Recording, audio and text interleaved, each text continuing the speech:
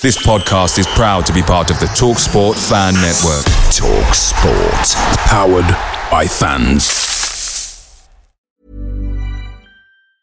Hey, I'm Ryan Reynolds. Recently, I asked Mint Mobile's legal team if big wireless companies are allowed to raise prices due to inflation. They said yes. And then when I asked if raising prices technically violates those onerous two-year contracts, they said, "What the f*** are you talking about, you insane Hollywood ass?" So to recap, we're cutting the price of Mint Unlimited from $30 a month to just $15 a month. Give it a try at mintmobile.com/switch. $45 up front for 3 months plus taxes and fees. Promo rate for new customers for limited time. Unlimited more than 40 gigabytes per month. Slows full terms at mintmobile.com. The TalkSport Fan Network is proudly supported by McDelivery, bringing you the food you love. McDelivery brings a top-tier lineup of food right to your door. No matter the result, you'll always be winning with McDelivery. So, the only thing left to say is, you win. Order now on the McDonald's app, and you can also get rewards points delivered too, so that ordering today means some tasty rewards for tomorrow.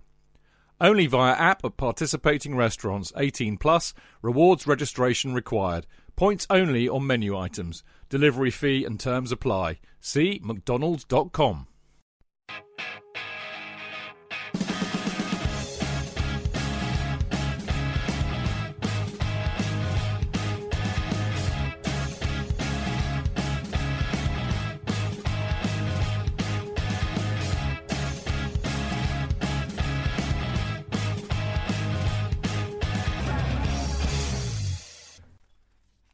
Welcome to the Chelsea Fancast, fueled by Guinness, powered by celery, the show that is excited.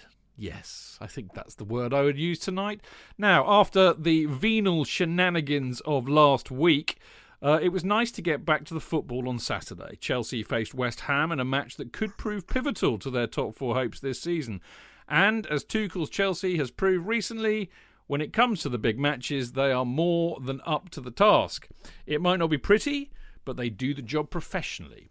Now, to say they ground out a 1-0 win against West Ham might be a little bit unfair, but they did what they had to do, and West Ham had no answer.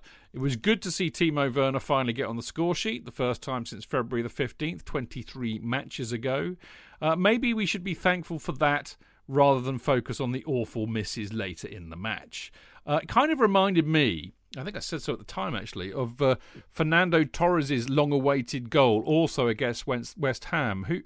Who knows? Maybe Timo can do it again in the Champions League semi-final, just like Torres did.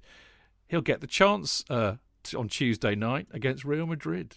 There we go. The Chelsea Fancast number 816, The Professionals. So there you go. Whenever I say that word, JK, I have that brilliant music in my... They're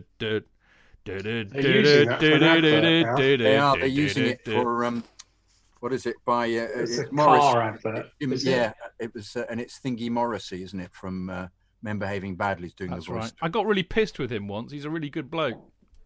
There's a theme, isn't there? Already. JK, my dear chum, JK, how the devil are you, sir? Very, very, very devilish, thank you. Getting the butterflies already for the game. Yeah, it's mahoosive, isn't it?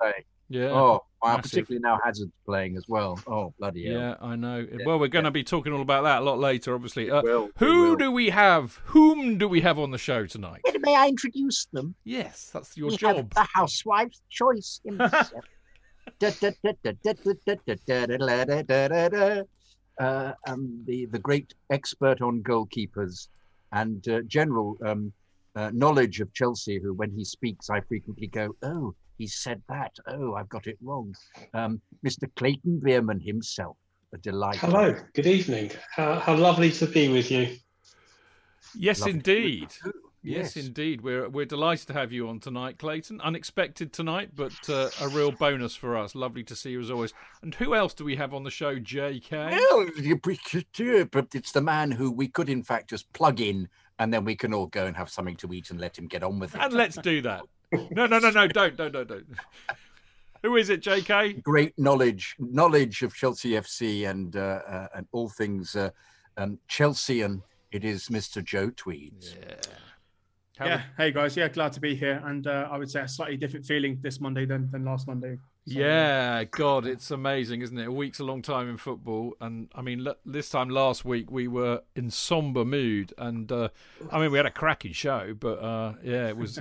There are a lot of emails actually still on that subject, which we may endeavour to try and get through. We never know, but anyway, there you go. So it's Stanford Chidge, Jonathan Kidd, the wonderful Clayton Bierman, and the wonderful, knowledgeable Mr. Joe Tweeds for your delectation tonight. Now, on the show tonight, we are going to applaud a professional team performance to beat a tough West Ham side on the 6-pointer, topped by a goal for Werner at long last. And we're going to ask, has this improved our chances for a top 4 finish? In part 2, we look ahead to the massive Champions League semi-final first leg against Real Madrid tomorrow evening. We ask, what does it mean for us to play Real Madrid? And we look at the 2 other occasions Chelsea has played them. I'm delighted to say that at least 50% of the Chelsea fancast will remember it very well. So there we go. We're also going to ask, what we think about the fact that we're going to be playing certainly Courtois, boo, hiss, and quite possibly Eden Hazard. Should we be worried? We look at the previous Champions League semi-finals that Chelsea have been in, and we ask, who will Tuchel select and how do we see it going? And finally, as I mentioned a minute ago, we've got a very, very, very full post bag to get through with emails on the European Super League, catching up from last week, Tommy Tuchel, and animated children's TV programmes from the past. How could this have any relevance for Chelsea, I hear you all ask? All will be revealed. Now, as ever, don't forget you can listen to the show live every Monday at 7 p.m. by going to Mixlr, which is mixlr.com/Chelsea-fancast, where, of course, you can join in the chat by posting on the live chat page. And, of course, you can also tweet at Chelsea tweet, Instagram, Facebook, all the same on the old socials, at Chelsea Fancast, anytime you like. We always love hearing from you. Now, after this very short break, we will be back.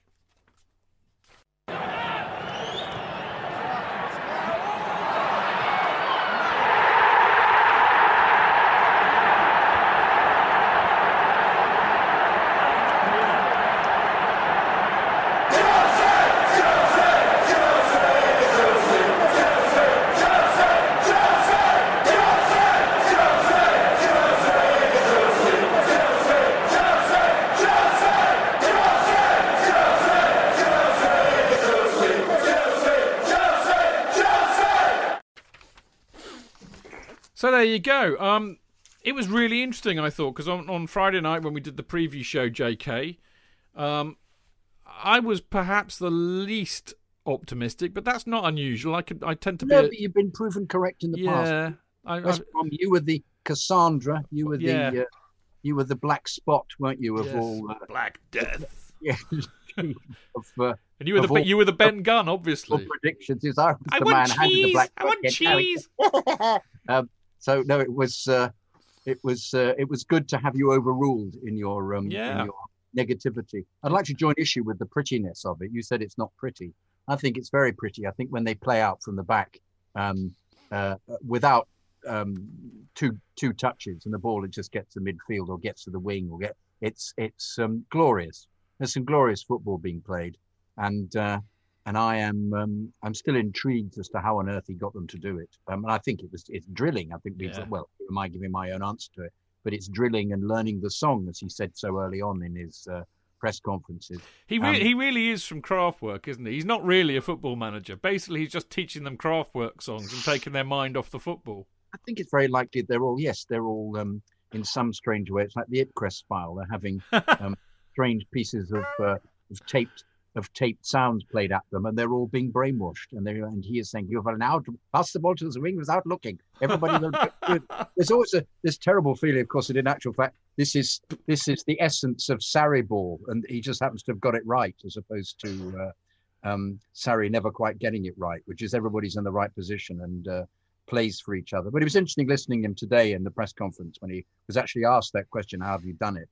And he just said it's energy, daring. He kept mentioning daring, the daring courage to get your body and the courage, get your body in the way of the ball and press people. The pressing was unbelievably important. But you have to remember that they're all, I think keeps being, it's either when we lose, it's what a bunch of idiots we've got, which is now rarer and rarer, obviously. And when we win, it's what a fantastic squad we've got in depth.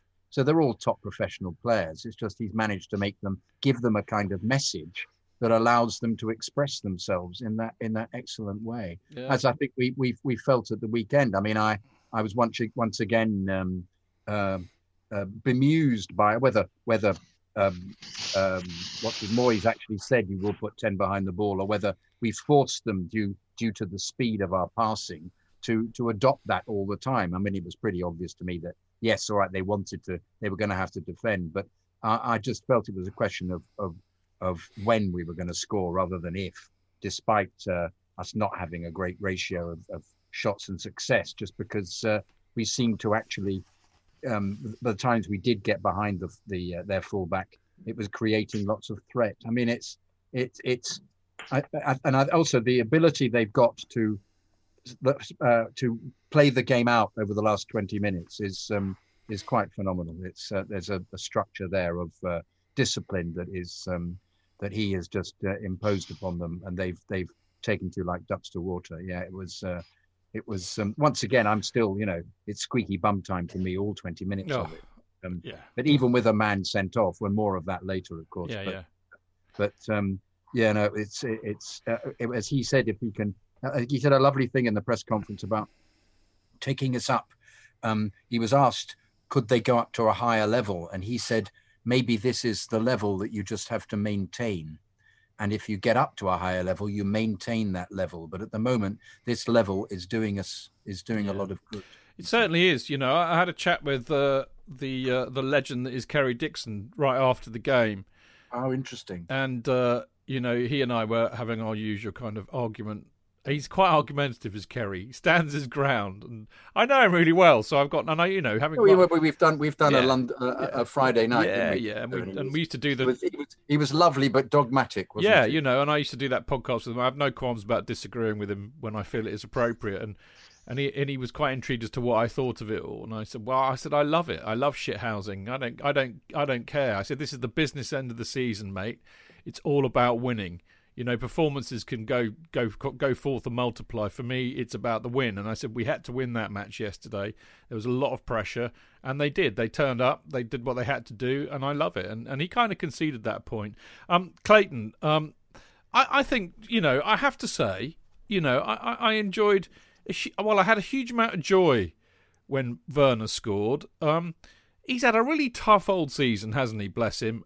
He doesn't ever hide, and I mean for me the comparisons between him and Torres to a degree, obviously we know that Torres was crocked basically, which is why he couldn't hit a cow's arse with a banjo, but I think there are comparisons to be made, because Torres always used to work pretty hard, I think, and Werner does that, and it was a really, really good goal. He's a bit of an enigma, our Timo Werner, but it was a good goal, wasn't it? Yeah, no, I he is very confusing, and the thing is that the other similarity with Torres, and Torres, as you say, was injured, but Torres would do something, and you go, yes, you can still do it, but he didn't do it very often. But you could see the quality. Timo just confuses the hell out of me, to be perfectly honest. I mean, he had two presentable chances before he scored, and he doesn't seem to be able to hit the ball with his foot a lot of the time. It's either his shin or his ankle or what have you. But his positioning is fantastic, etc. Really, really happy with the goal. It's a great goal, and he took it really well. And then, of course, you're basking in the glory of Timo, and then he did virtually what Torres did at Old Trafford after scoring a fantastic goal. He didn't quite go around the goalkeeper, but how he missed that. And thankfully for him, Sky didn't, I think replayed it once.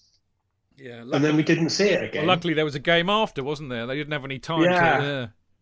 And so he escaped the ridicule that he probably would have got.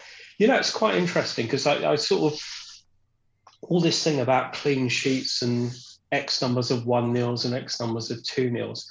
I think what Saturday did more than anything else was just sum up that if we had a striker We wouldn't be winning those games 1-0. We'd be winning them 2-3-0. We should have been 2 up at half time at least. 8 shots and by on the end goal. of it, we should have basically had 4. You're quite right. It's 20 minutes of absolute hell when we're 1-0 up.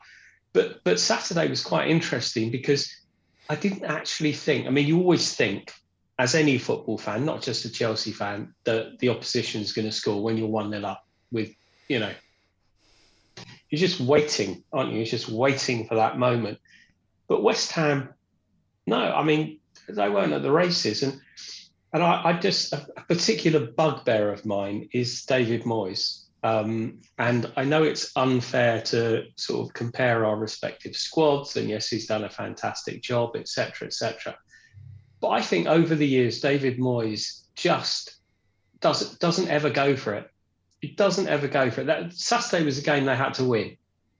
If they would have lost, which they did, it wouldn't have made any difference in the general scheme of things. They got a much easier run-in than we have. And I think if they would have gone for it, or tried for it, but he never does. I remember, I'll shut up after this, but I remember that we played Everton in a League Cup semi-final. And the home game, we basically, I think Obi got sent off. And the game ended, I think it was 1-0 to us. And then we played them up at Goodison. And he defended. He was 1-0 down and he defended and we lost. And the guy has no ambition. So, if you say, did we make them have 10 men behind the ball? No, that's how they play. They are so dull. They are so dull. If they haven't got Antonio playing to them, who's a wonderfully underrated forward, I just think they're dull. Well, maybe that's why he didn't go for the win, Clayton, because they didn't have Antonio playing. So maybe he was playing with two makeshifts. They've got Jesse Lingard. But if you think about it, with 20 minutes to go, he brought on Lanzini and the other one, the ex-Brentford player, Ben Rama. Yeah. Ben Rama. 2 really skillful, good players. So he's got the squad. He just doesn't want to use them. He'd much rather, Anyway, it's not a West Ham podcast, but yeah, bottom line is that Timo confuses me. Yeah. Next season will be interesting. It will. I have faith in him. JK. Let's make a quick point before we speak to Joe, obviously. My worry about Timo is that he does the most Sean Wright Phillipsian things, which is that, for example, he got through and all he needed to do was to shoot, to put himself on goal, was to actually home in on the goal. And his second touch, he put it wider and took him away from the goal. Yeah. And you just think, I have to say my reaction was, for fuck's sake, what the fuck are you doing? Fuck! Because I don't get that aspect of him at all. But as a in terms of his overall involvement, as Chad said the other day, it's like watching Willian in the way he sets people up and his movement. And not that I believe that particularly, but he was trying to make an excuse for him. And I keep going on about this. He is there to score. And the people keep giving him this, he will eventually score. They're letting him off. Just give him a few more days. Well, he scored once, but if he's going to be not putting the ball away like that, and as you say, if you had a striker who scored 3 or 4, scored regularly, and that was their job. I mean, I was looking at Woods yesterday from Burnley, thinking, bloody hell, the angles he gets the ball in for, what would he be doing with us? I'm not suggesting he's 29 and he's going to be another, but the energy of the guy, you think somebody like he's like a Lewandowski. Yeah. You're a genius because it segues perfectly into a question that he's in Mixler tonight actually as well. Keep the blue flag flying high. Int North put a question out on Discord, which I'm going to ask Joe to have first dibs on, but I'm going to read it all. That's quite a long one. He says, if you had played Tammy instead of Timo against West Ham, could he have scored a hat-trick? The goal Timo got was a classic striker's goal that I'm sure Tammy would have positioned himself for and tucked away. And there's no doubt he would have pounced and scored the rebound that Timo missed. Let's face it, even Kovacic in that position would have. I suppose my real question is, does Timo's work rate and build-up play deeper on the pitch justify his starting, where a more traditional number 9 like Tammy would get involved less further down the pitch, but is extremely likely to put away double the chances of Timo? What do you think, Joe?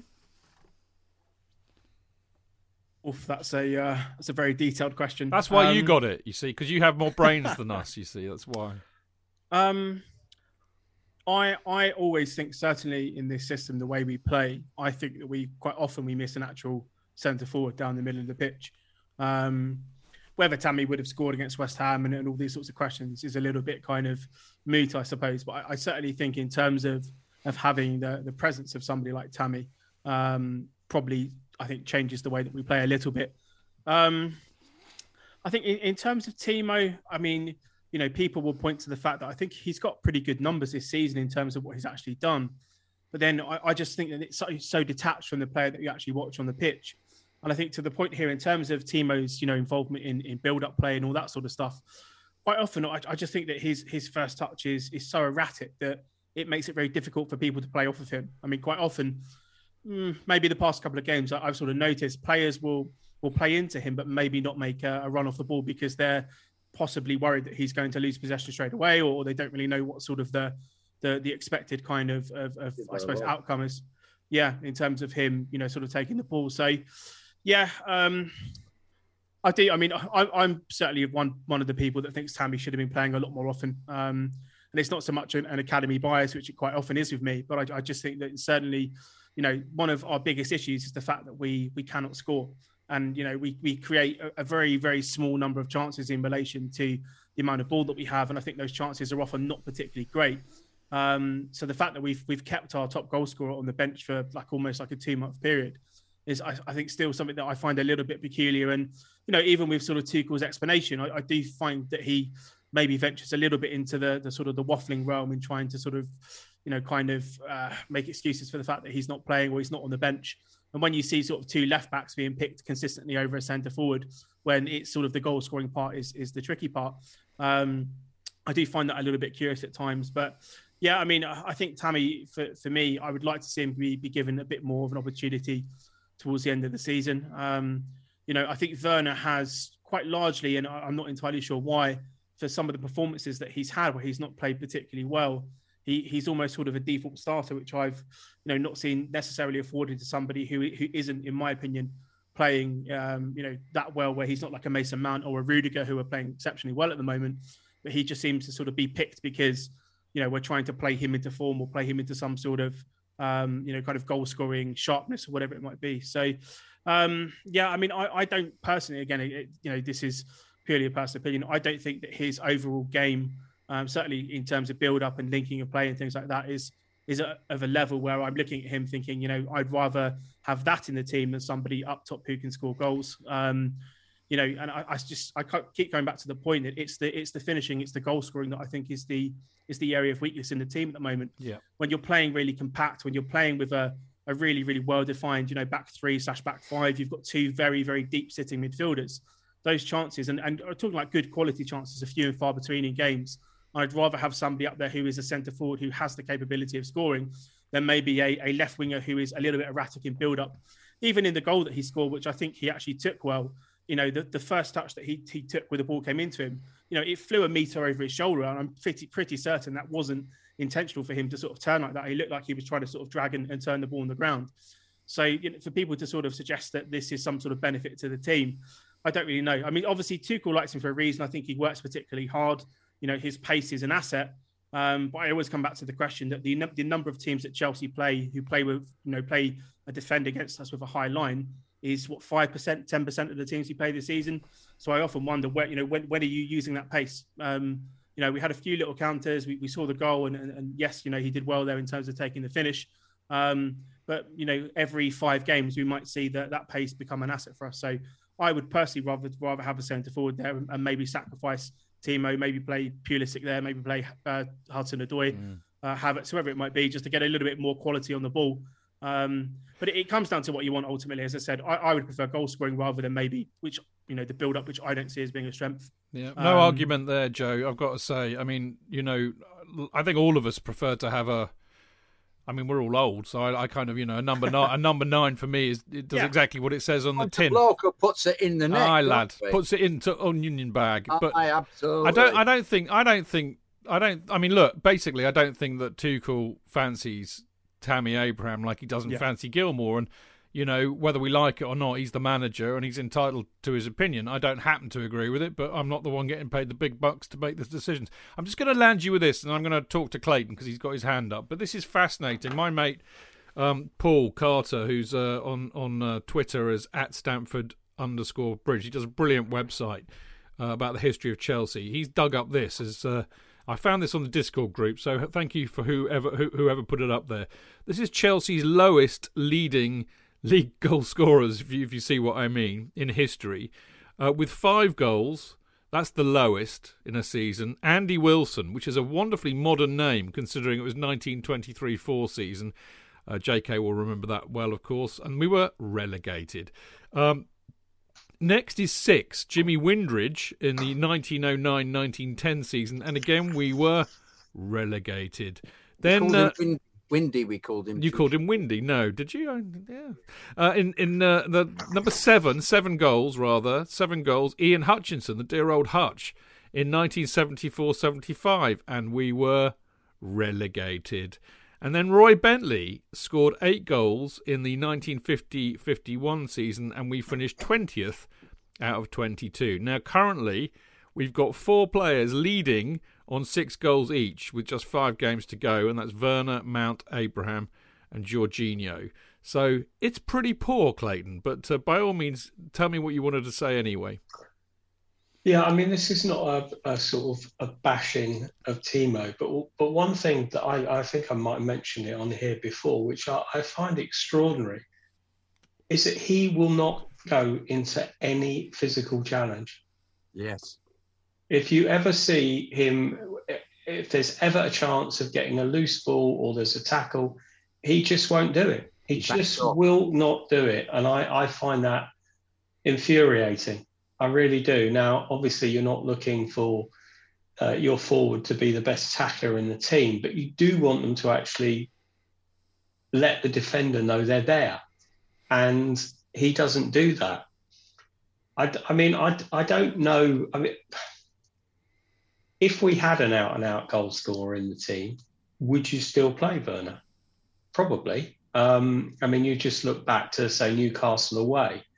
But that fantastic breakaway for Tammy's winner, you know, and when he does play with Tammy, there was some chemistry between them. But as you say, Tommy Tuchel obviously doesn't fancy Tammy. I think it's also a system thing too, Clayton. I think Thomas Tuchel, you know, thinks and has proved that 3-4-2-1 is the system that works best for the players that he's got. And in a 3-4-2-1, what happens is it really does limit his choices in terms of who he wants up front. You know, that's the issue as well, I think. I think it's fascinating, it really is. And, you know, our grumble about it all aside, I mean, here's just going back to the stats that Paul came up with. You know, 4 of our players have got 24 goals between them. That's what you, if you're a title, if you're a side with ambitions to win the title, you want your top striker to get 24 goals on his own. And 4 of our players have got 24 between them. So it's clearly the biggest weakness in the team. I'm going to move the subject along because I know Jonathan mentioned it earlier, JK. I thought the red card was hilarious, frankly, because I always do when the opposition team suffers at the expense of stupid decision-making. I'll be really honest with you, mate, and I know it was kind of, there was a real split as to whether it was a red card or not.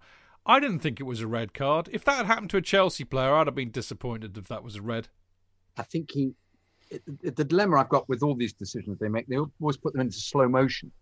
And it just, if you look at it in slow motion, it looks as if he kicked the ball and then stamped on him. But if you see it in real time, he slipped while he was while he was kicking away. Therefore, his foot ended up in the position it had been in when he actually played the ball. And it doesn't look like a foul in real time. It does in slow motion. So I attempted to. I think the other thing is the reputation, not particularly of him as a player, but players generally, as you said it earlier, of wanting to put something on somebody.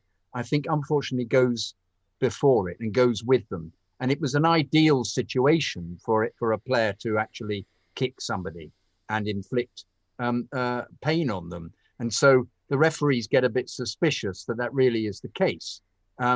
And so once again, when it's looked at in slow motion, it looks as if he's executing some revenge upon who was it? Was it Mount? I can't remember. Was it Mount who got Chilwell? Chilwell, that's right, on Chilwell. Yeah. And it looked worse, of course, than it was. But I understood ultimately, because it was Oliver, wasn't it? It was at the other end. I understood why he asked him to go and look at the screen, because in slow motion, it looks as if he's kicked the ball and had a moment to think about it and planted his foot on his calf. In real time, he slipped and it hasn't happened. You've kind of answered my question, perhaps not in a way you expected to, but actually perfectly, because this is my problem with it. It's one of those occasions where really what the referee's trying to decide is if he's deliberately tried to do a player or not. I'll play. Who makes that decision? Michael Oliver, watching it hundreds of miles away on a TV screen, who is in absolutely no position to judge in real time on the pitch whether he's gone out to do him or not. That is yet another thing, in my opinion, that is totally wrong with VAR. Well, I think that if they can decide that they need to look at these things in real time, you can assess it. I mean, I thought it was a foul all the way up until Match of the Day. And on Match of the Day, when I saw it in real time, I thought, oh, bloody hell, he slipped. That's why he's ended up with his foot on his calf. Because he did, when he went to kick the ball, he pivoted forwards. So they're being unbelievably forensic when there's no need to be. He should actually be looking, both of them should have just looked at the real-time footage of it. What about the other one on Rudiger? Oh, that was definitely, he hung his foot in there. And that got nothing. Yeah, that was definitely a foul. In fact, that you could actually say that was serious foul play. Yeah, you could indeed. That was deliberate. He deliberately left his foot up there because you don't hop on your foot towards the player. That's absolutely right. But nuts. I think by then they'd heard. Well, probably they look at Twitter. Doesn't he? Looks at Twitter, Oliver, and thought, "Oh, fuck, I fucked up." I don't know what the answer is, but that was definitely a yellow, at least the other one. But actually, the other one, if the first one was sent off, the second one should have been sent off. It's just beggars belief, really. I mean, look, going back to the game as a whole. I mean, this is the thing. I mean, you know, I heard a lot of the radio on Saturday afterwards. I can't remember what I was doing now. Lord, it just seems so long ago. But I was thinking, you know, all the West Ham supporters bleating about it. Did they lose that game because Balbuena got sent off? No, not a cat in hell's chance. So shut the fuck up. Anyway, let's get back to what we really want to talk about, which is Chelsea. I mean, it's really interesting, isn't it? Because I mean, the boys. I have to say, actually, I need to give them a quick shout out. The people on Discord, absolutely brilliant. I set up 4 channels for our, you know, Celery Moment, Guinness Moment, Man of the Match, that kind of thing. So actually 3 channels. And they've been brilliant. They've been absolutely brilliant. I don't even have to tell them anymore. Religiously after the game's finished on whenever we play it, they're in there putting in their choices. And of course, we haven't got time really tonight to tease it for next week, but we will. I'll go through them this week, next weekend or whatever, and we'll have it in the show next week. But I was just thinking, you know, if I'd had to do the work, it'd have been a really hard one to call on Saturday because I thought there were so many good performances throughout the game, Clayton. You know, Kante, brilliant again. Mount, fantastic. The defence, Christensen, he suddenly seems to have got more physical. I thought, people were saying about Aspie, which I thought was weird that he played wing-back, to be fair. And his legs have clearly gone. But he bust a bollock all game. His effort was just fantastic. All over the pitch. I thought there were some brilliant performances. But, I mean, if you were really pushed into it, Clayton, who stood out for you most? Well, I think, from what you've just said, and I think this is what we are at the moment, more than anything else, is that we are a team. Yeah. We are, you know, it's a combination of all of them. They all make each other good. And I just thought we were solid. We looked fantastic. Defence. Funnily enough, I thought the defence didn't look as assured on Saturday. But I just, you know, they work so hard. And the thing that's stunning at the moment is the fact that it's not a question we don't concede goals. We don't concede chances. I mean, absolutely. I mean, there was that wonderful effort from Jesse Lingard. And for God's sake, where has he been? You know, he looks such a different player. But no, I just think everybody looked very good. I thought Chilwell had a particularly good game. And Mason Mount, again, you know, pushed further forward. He looked fantastic. The wonderful moment at the end where, God bless him, he tried to get Tammy a goal. His movement to beat the defender and gets the byline was absolutely world class. I mean, it barely got mentioned. And it was just stunning. And as every week goes past, he just gets better and better. And we've got such a special talent there. And I think that's going under the radar. Yeah. I really do. Well, it's become the norm, hasn't it? I mean, we've stopped talking about how good he is because now we expect him to be 8-9 every week. But every week he's 8-9 out of 10. He doesn't ever have a bad game. I mean, you know, I know the comparisons have always been made, but you know what? If we, I mean, it's easy to say this now because we can look back with complete hindsight. But one of the great things about Frank Lampard was his level of consistency. He very rarely, if ever, put in a bad game. And Mount's already doing that at the age that he is. It's quite frightening. Joe, who particularly impressed for you on Saturday? Well, I don't want to be a copycat here with Clayton, but I probably have to go with Mount again. Yeah. I just think he's, you know, I said even as somebody who has watched these, you know, literally come from kids at Chelsea to where they are now, I didn't think he would be as polished as he is this soon in his career. Now, I've always felt that he was a special talent, but I think the consistency with which he is showing that on a regular basis is quite astounding. And I always used to liken him sort of certainly to Oscar at times when he was at Chelsea, and sort of Oscar when he would have these sort of outstanding games and everyone was sort of, you know, putting their hands on their head thinking, why can't we see this, you know, 9 times out of 10? But he's actually doing that on a far more consistent basis and probably doing it at kind of a better level as well now. So, you know, this position that he's playing in this sort of inside forward role, you know, not one which I would have seen him play quite frequently for Chelsea's academy or even at Vitesse or Derby. But I think he is, for me, he is the heartbeat of the team. You know, from those forward areas, he leads the pressing of this team. I think he's got the most pressures in the Premier League, which is an absolutely insane statistic when you figure that he's also in the top 5 in pretty much every creative category as well. His ability as an all-round footballer, I think, is partly the reason that he's so underrated. And, you know, maybe because he doesn't do, you know, 10,000 step overs or do, you know, tricks and flicks. Maybe I think people will prefer, you know, other sort of young English talent. But for me, there's a reason why he has become a mainstay in Gareth Southgate's team, why he has, you know, basically taken from being on the bench in Tuchel's first game to probably being the first name on the team sheet. You know, this is a guy who I think every time I watch him play, he executes what the manager wants to do, you know, to an absolute T. You know, he will, and not only that, his work rate, his work ethic. You know, I think the sort of leadership qualities, and I think he's one of the few players that has a little bit of edge and a bit of needle about him as well at times. And I do kind of like that about him, that he's not afraid to mix it with senior players and to give a little bit and to sort of get into some of those moments. So against West Ham, some of the touches that he had, some of the passing, I think as Clayton was saying there, the kind of footwork to get in Tammy towards the end of the game, and you could see his reaction. You know, he was more disappointed than Abraham that he didn't score.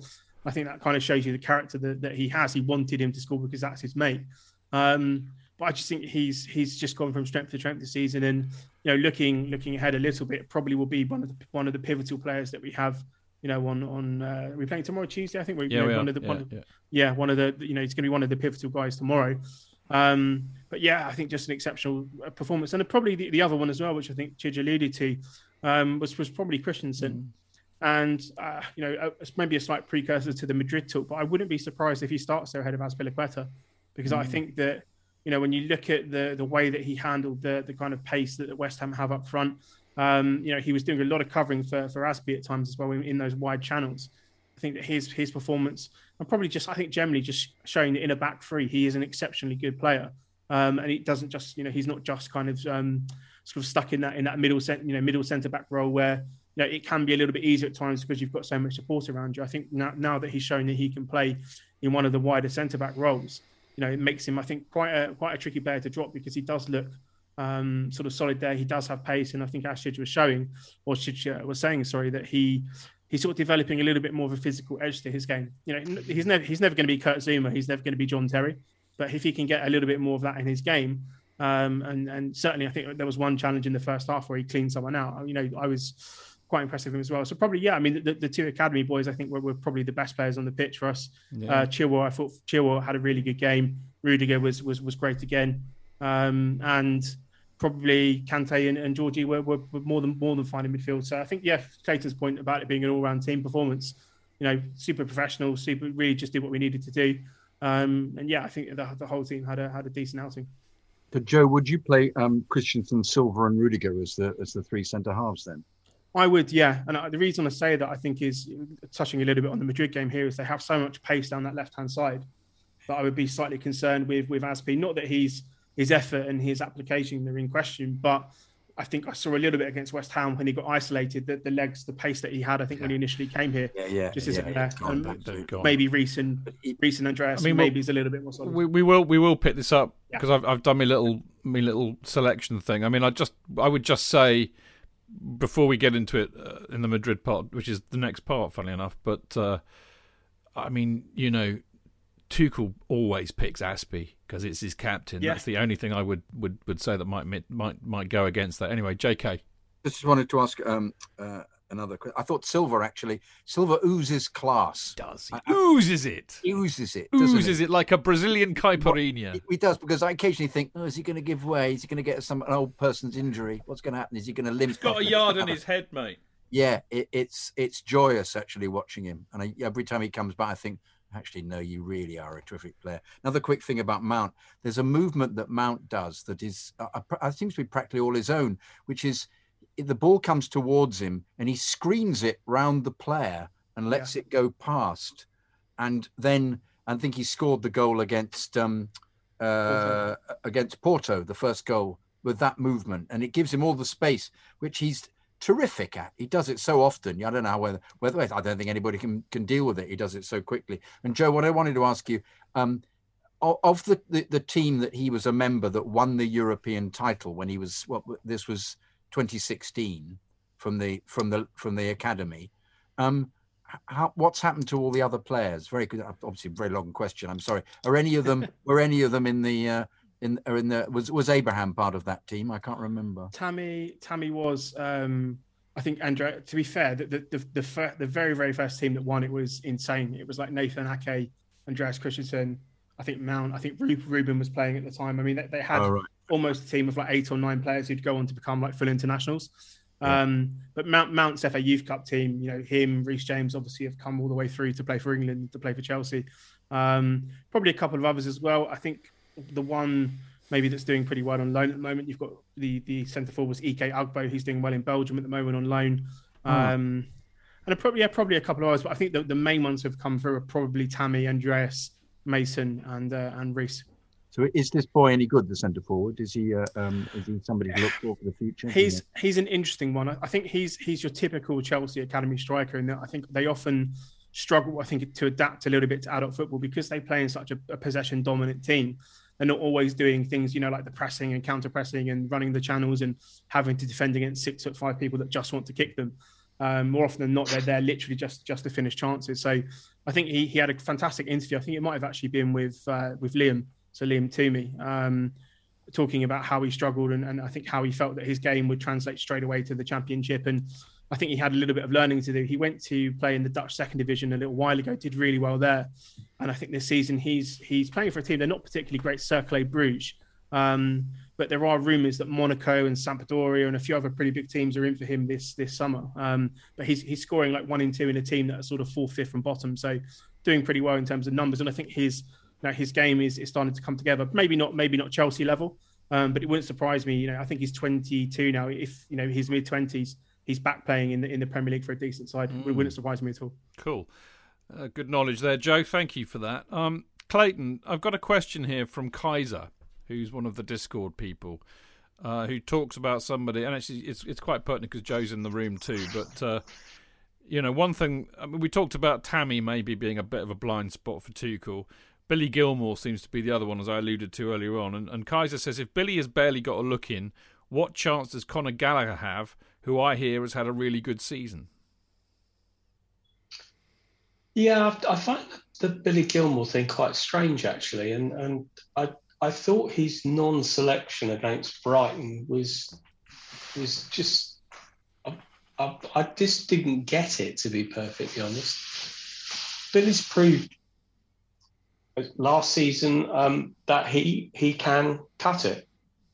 And the draw against Brighton was obvious for all sorts of reasons. But part of the reason was that the guys were tired. And I just thought the non-inclusion of a couple of fringe players against Brighton was inexcusable. So I'm not actually answering the question. So I don't really know what Tommy's problem is with Billy. As for Gallagher, I don't actually think they're similar at all. I mean, Joe knows more about this than I do, but Gallagher seems to be more of a foraging midfielder, more box to box than Billy. Billy, I think, can sit and dictate the play, whereas Gallagher is more. He's the sort of player that we could do with at the moment. I don't think he's on this level, but I think he's more of a cover player. But he might have more of an eye for goal than cover ever has. Yeah, definitely agree with that. So I don't know. I think a lot will depend on what happens in the summer. I mean, whether Jorginho stays. Kante's obviously getting older and needs to be rested more. So perhaps there is. I think it is dependent upon that. I don't know whether Jorginho was actually writing a farewell letter when he basically made his comments about Frank last week, but they were particularly ill-judged. I'm not saying that anything he said wasn't right, but it just, the timing of it and the was just, I don't know. So in answer to your question, I think the future of those two guys will very much depend on what happens with the squad. Whether Tommy T's looking at anybody else in Europe at the moment. But Gallagher's obviously proved that he can cut it in the Premier League. He's had a good season in a I would say an awful side, but on the basis they beat us 5-2. They're obviously not that awful. But yeah, no, that sort of isn't really answering it. But I think those are the major factors. Joe, what do you reckon, mate? Yeah, I have to agree with Clayton. I think Conor is a very, very different player to Billy in a lot of respects. And if someone was to ask me for sort of a dark horse that coming back from loan next season, I think he might be the one that I'd shout out. Now, the reason I say that is that his game is, I think, is a lot closer to a Mason Mount than it is to anyone else in the squad. You have, again, I think people forget a little bit with Conor that he was an Academy Player of the Year here when, the past couple of those have done pretty well in terms of coming back to the first team. But, excelling at Charlton when he was on loan there, excelling at Swansea, I think he's excelling at West Brom. He's ticking all the boxes that I think you would ask of someone. I just think his all-round game, when you look at sort of the energy that he plays at, the pace that he can play at, he's super, super aggressive. He puts himself about in a way that I think not a lot of our midfielders do in terms of those sorts of challenges. As Clayton alluded to, I think, he's got an eye for a goal. He's got an eye for a pass. I just think he's an exceptionally well-rounded player. And I think what he's shown is that, as you want from Academy Player on loan, every time you challenge them with a slightly different level and asking him to do more and asking him to play different roles, he's always gone on to become a player that, if you look at West Brom fan forums or Swansea or Charlton, like he's one of the players that they always start talking about and start saying, okay, he's one of the first names on the team sheet. Because you're playing well for West Brom, obviously doesn't necessarily translate to you playing for Chelsea.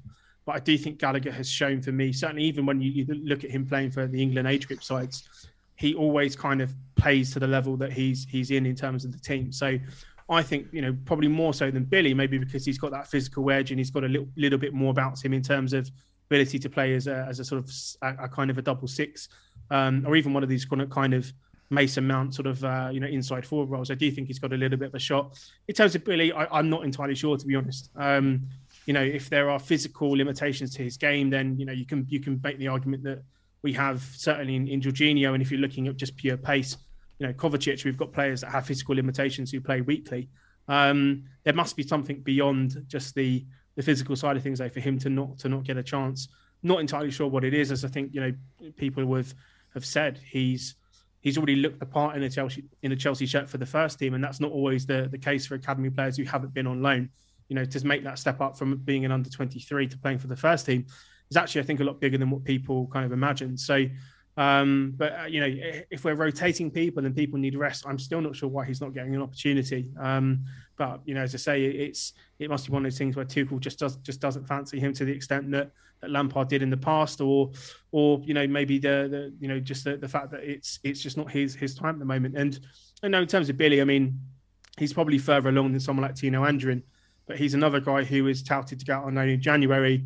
The word was that he would be around the first team and have a few more opportunities, and yet, he's been absolutely nowhere. And again, if we're talking about giving people a rest, Brighton game, getting different energy into the team, trying to mix things up a little bit, you've got a 6'3" powerhouse here who could add a lot of strength and character and pace into the midfield area, and at least deputise for somebody for 45 minutes or something. But, I think Tuchel likes experience, and I think maybe the experience side of things, certainly when we're coming into the business end of the season, I think that experience is maybe what he's kind of relying on a bit here. And it could explain why Billy and Tino and maybe a few of the other younger players have kind of drifted away from selection so far. And, to be fair, that makes sense. Tuchel is the manager. And talking of Tuchel, just to kind of wrap this part up, he's the first Chelsea manager ever to remain unbeaten in his first 10 away matches. That's basically 16 clean sheets in 21 games. We've scored 14 goals, conceded 3, clean sheets 7. I mean, quite remarkable, I think, the impact that he's had. And in terms of the win against West Ham, we're now 3 points clear of West Ham, 4 points clear of Liverpool, 5 points clear of Spurs. I think the interesting thing is, alluding to what I was saying about Tuchel a minute ago, we're second best in terms of goals conceded. Only Man City, who've conceded 24 compared to our 31, are better. And yet I think we're something like 7th in terms of goals scored, which kind of returns us to the point that we started with. But that aside, Clayton, do you feel... I mean, it's a really tricky one, isn't it, when you consider the run-on that we've got? I mean, we set out a huge importance about beating West Ham in terms of getting above them. Do you think that was a really pivotal win on Saturday, or do you think actually it's just one of many we're going to have to do over the next 4 weeks? I don't think it's pivotal because I think it was important, but I don't think it seals anything. I mean, there is, I mean, having the points on the board is the main thing, and it's uncanny how similar this is to last season, where the race for top 4 was a question of who can fuck up the most rather than who's going to basically get the job done. I mean, I think that, you just look at our next game, which is sandwiched in between 2 massive games in Europe, Fulham at home. I mean, if you watch Fulham play, it's exactly the same as West Ham. Everybody is behind the ball. It's going to be really, really difficult. And we're going to have, unless Tuchel rotates, we're going to have tired players. So, so we've got Fulham, we've got Arsenal. Arsenal will obviously turn up for the first time this season because that's what they did the last time we played them. Man City, who knows? It'll depend whether they won the league or not. We got Villa and Leicester. We've got a difficult run in. So it was important, but I wouldn't say it settled anything at all. I'd agree entirely with that. JK, final word to you on that? I'm not convinced Leicester are going to last the course, actually. And I think they better tonight, because I've got them to win 3-1 in the Premier League Predictions League. Well, other than tonight, then. I got spot on with Villa thanks to them scoring a last-minute goal. I was euphoric yesterday, but there you go. Anyway, we shall see. I mean, you and I have been saying it for weeks, haven't we? We think it's going to go right down to the wire, a bit like last season. And, of course, the complicating factors are, as Clayton was saying, we've got an FA Cup final and 2 semi-final legs in the Champions League in amongst all of this lot. To be fair, when we were absolutely brilliant for that kind of 10-year period, this was happening every season, and invariably they would not let us down. It's going to be really interesting to see, I think, how they will navigate that with a much less experienced side. But I have a lot of faith in Tuchel. I really do. As I said earlier on at the beginning of the show, I think his ability to get a tune out of them when it counts is becoming very, very, very impressive. So long may that continue. Right, we're going to have a break in a minute, but before we do, our weekly advertisement for the wonderful CFC UK. In fact, not the only, but certainly the best Chelsea fanzine going. We actually had, I don't know if Clayton knows this, but we had Dave on. Hurry up, only £1 last week. I read that he was on. I didn't hear. It was like getting a message from God about an hour before the show. He asked me, "Can I come on the show?" I said, "Dave, I can't refuse you, mate. You are God." So he came on, and he was on great form, and he was very good value, and he now knows unequivocally that we do plug the fanzine every week. So I don't think you believe me, but anyway, you can't get it on the match day, as you know, but you can get it if you can subscribe, or you can find out how to by going to cfcuk.net, or even better, just ping Dave an email at cfcuk@gate17.co.uk. If you subscribe to a hard copy, it'll cost you £2 an issue, and that includes first class postal delivery. And I believe you can also get it digitally via the Matchday digital app. But there is a new one coming out. I wrote mine late on Saturday night. I'll just give you a clue as to what it might have been about. It was called "Sorry Seems to Be the Hardest Word." Can you guess what it was about? No. No. Elton John. That's right. I wrote 1,000 words on Elton John and stuff like that. So there you go. What was yours about, Clayton? Mine was about watching football at home. Okay, that's a good topic. Right, the other bit of pluggeroonies that we have to do, of course, is the football prizes, who we've got into bed with recently, and they give out a wonderful prize every week. And this week's prize is a John Terry signed and custom framed Chelsea shirt. Now the draw itself ends. Well, it's basically about 8:30 usually, but it ends on Wednesday, the 28th of April, so this Wednesday at 7:30. So get yourself a ticket for £6.45 if you want to have a chance of winning a signed John Terry shirt. Now my experience tells me that big ticket items like this tend to sell out quite quickly, so do not delay. Go and get your ticket for the draw from footballprizes.co.uk/product/Terry. And if you want to follow Football Prizes, they are at @football_prizes. Right, when we come back after our little break, we'll be talking all about the Real Madrid versus Chelsea match. Chidge. JK, in all the years you've been following Chelsea, you hardly ever miss a match, home or away. But how would you feel if you couldn't be there and it's not on TV? Oh, Chidge, I'd be bereft. Inconsolable. The thought of missing my beloved Blue Boys live. It's all too much. I know, JK, I know. It's all a bit too much, isn't it? Yes. Well, panic not. NordVPN have come to the rescue. They have? Yep, NordVPN allows us to watch any match, even if it's not on live TV here. They do?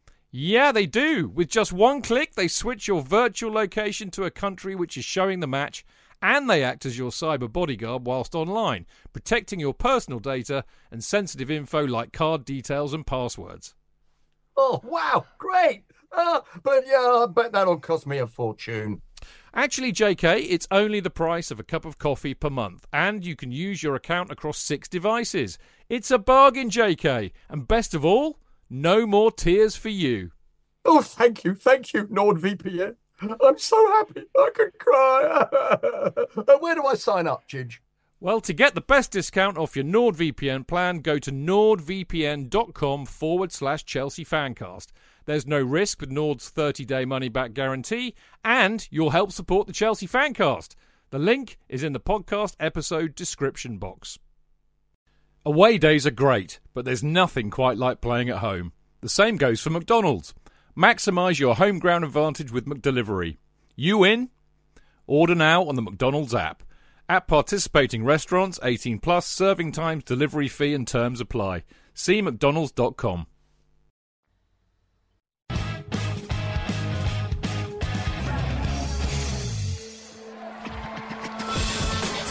Real fans, real opinions.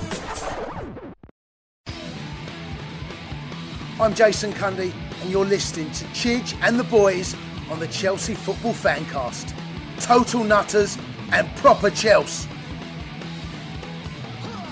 Footballfancast.com.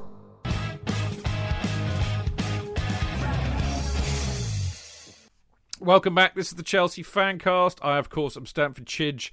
Him over there is Mr. Jonathan Kidd. Whoop. And we also have the wonderful Mr. Clayton Beerman, the housewife's favourite and mine. Always lovely to see you here, Clayton.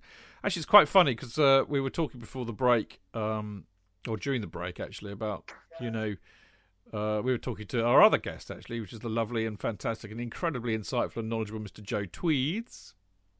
Evening, Chidge. But we were talking to Joe about lockdown and things and not seeing people for a while. I haven't seen any of you lot for over a year. Isn't that awful? I mean, I'd love to. I mean, I know you you had a beer with Tim, didn't you, the other day? No, I had lunch. We had a lunchtime soiree. I think I had coffee and he had tea. All right, fair enough. But yeah, no, it was good. I've seen Tim a couple of times because we sort of live relatively close to each other. But yeah, no, that was part of the stuff that I wrote in the CFC UK. The sort of the upsides and the downsides of watching football on TV, and obviously the major downside is not getting to see anybody, which is crap. Yeah, it is indeed. Well, I've missed you terribly, and I can't wait till we get to see each other with a pint in hand. I fear it might be for a while yet. Anyway, more of that in a minute, because we're now going to preview what I think is arguably, depending on which way you look at it, arguably Chelsea's biggest game for 7 years, if you, of course, think that semi-finals of the Champions League against one of the most historic sides of all time is one of the biggest games. You could argue that we've had a European final since then, which is arguably bigger, etc., etc. I happen to think this is massive. And for my own little preamble before I get the boys involved, I've been waiting to... There are some teams that are just they have so much about them in terms of their history and everything else that it's just, you just really want Chelsea to play them. And I've been waiting for Chelsea to play Real Madrid in the Champions League, well, forever, because we never have. So the fact that we're finally playing them, and we can't go, is just, for me, the most tragic thing. It's just fucking sod's law that this draw turns out, and we can't go, and it really pains me, the fact that we're not going to be there. And then you can heap in Hazard and stuff, but we'll get to that in a minute. But we have played them before competitively, and both of them have been in finals. One of the most interesting finals, I think, that, or more to the point, one of the most curious finals, because of course I was too young to be there, but in 1971 we played Real Madrid in the European Cup Winners' Cup final out in Athens, and it had to go to a replay. I mean, we did it to death on the 50 Years of History, one of the early ones we did, which I am going to, by the way, talking of the 50 Years of History, number one, I'm going to splice out all the early ones we did and re-release them as individual shows, so that's pretty much all of the 70s ones. And once this season is finished, we'll start doing the next batch, which I think we got to about 1990. So we've got quite a long way to go, but we're going to start all those up again. So that should be a giggle.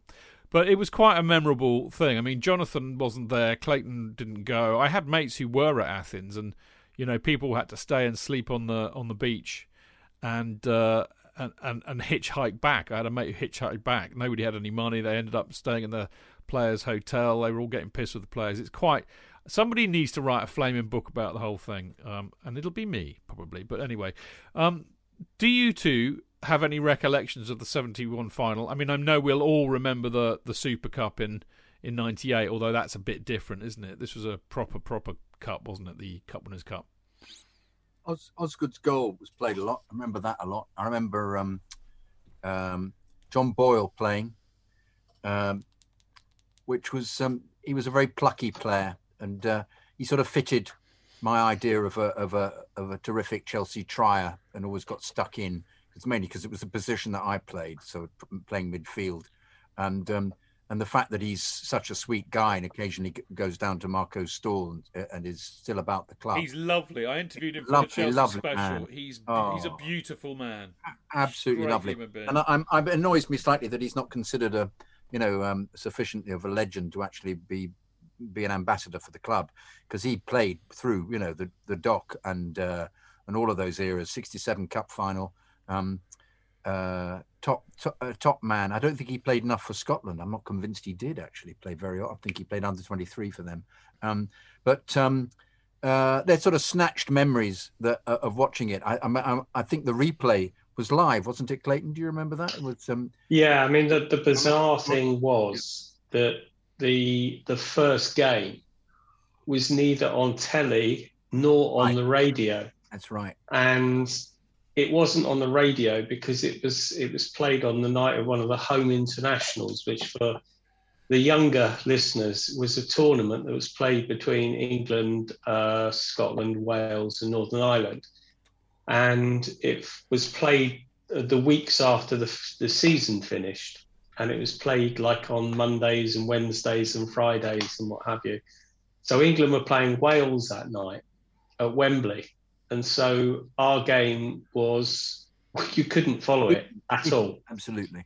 And I remember somebody hanging around just waiting for the result. Yeah, you're waiting for somebody to say something on the radio. So yeah.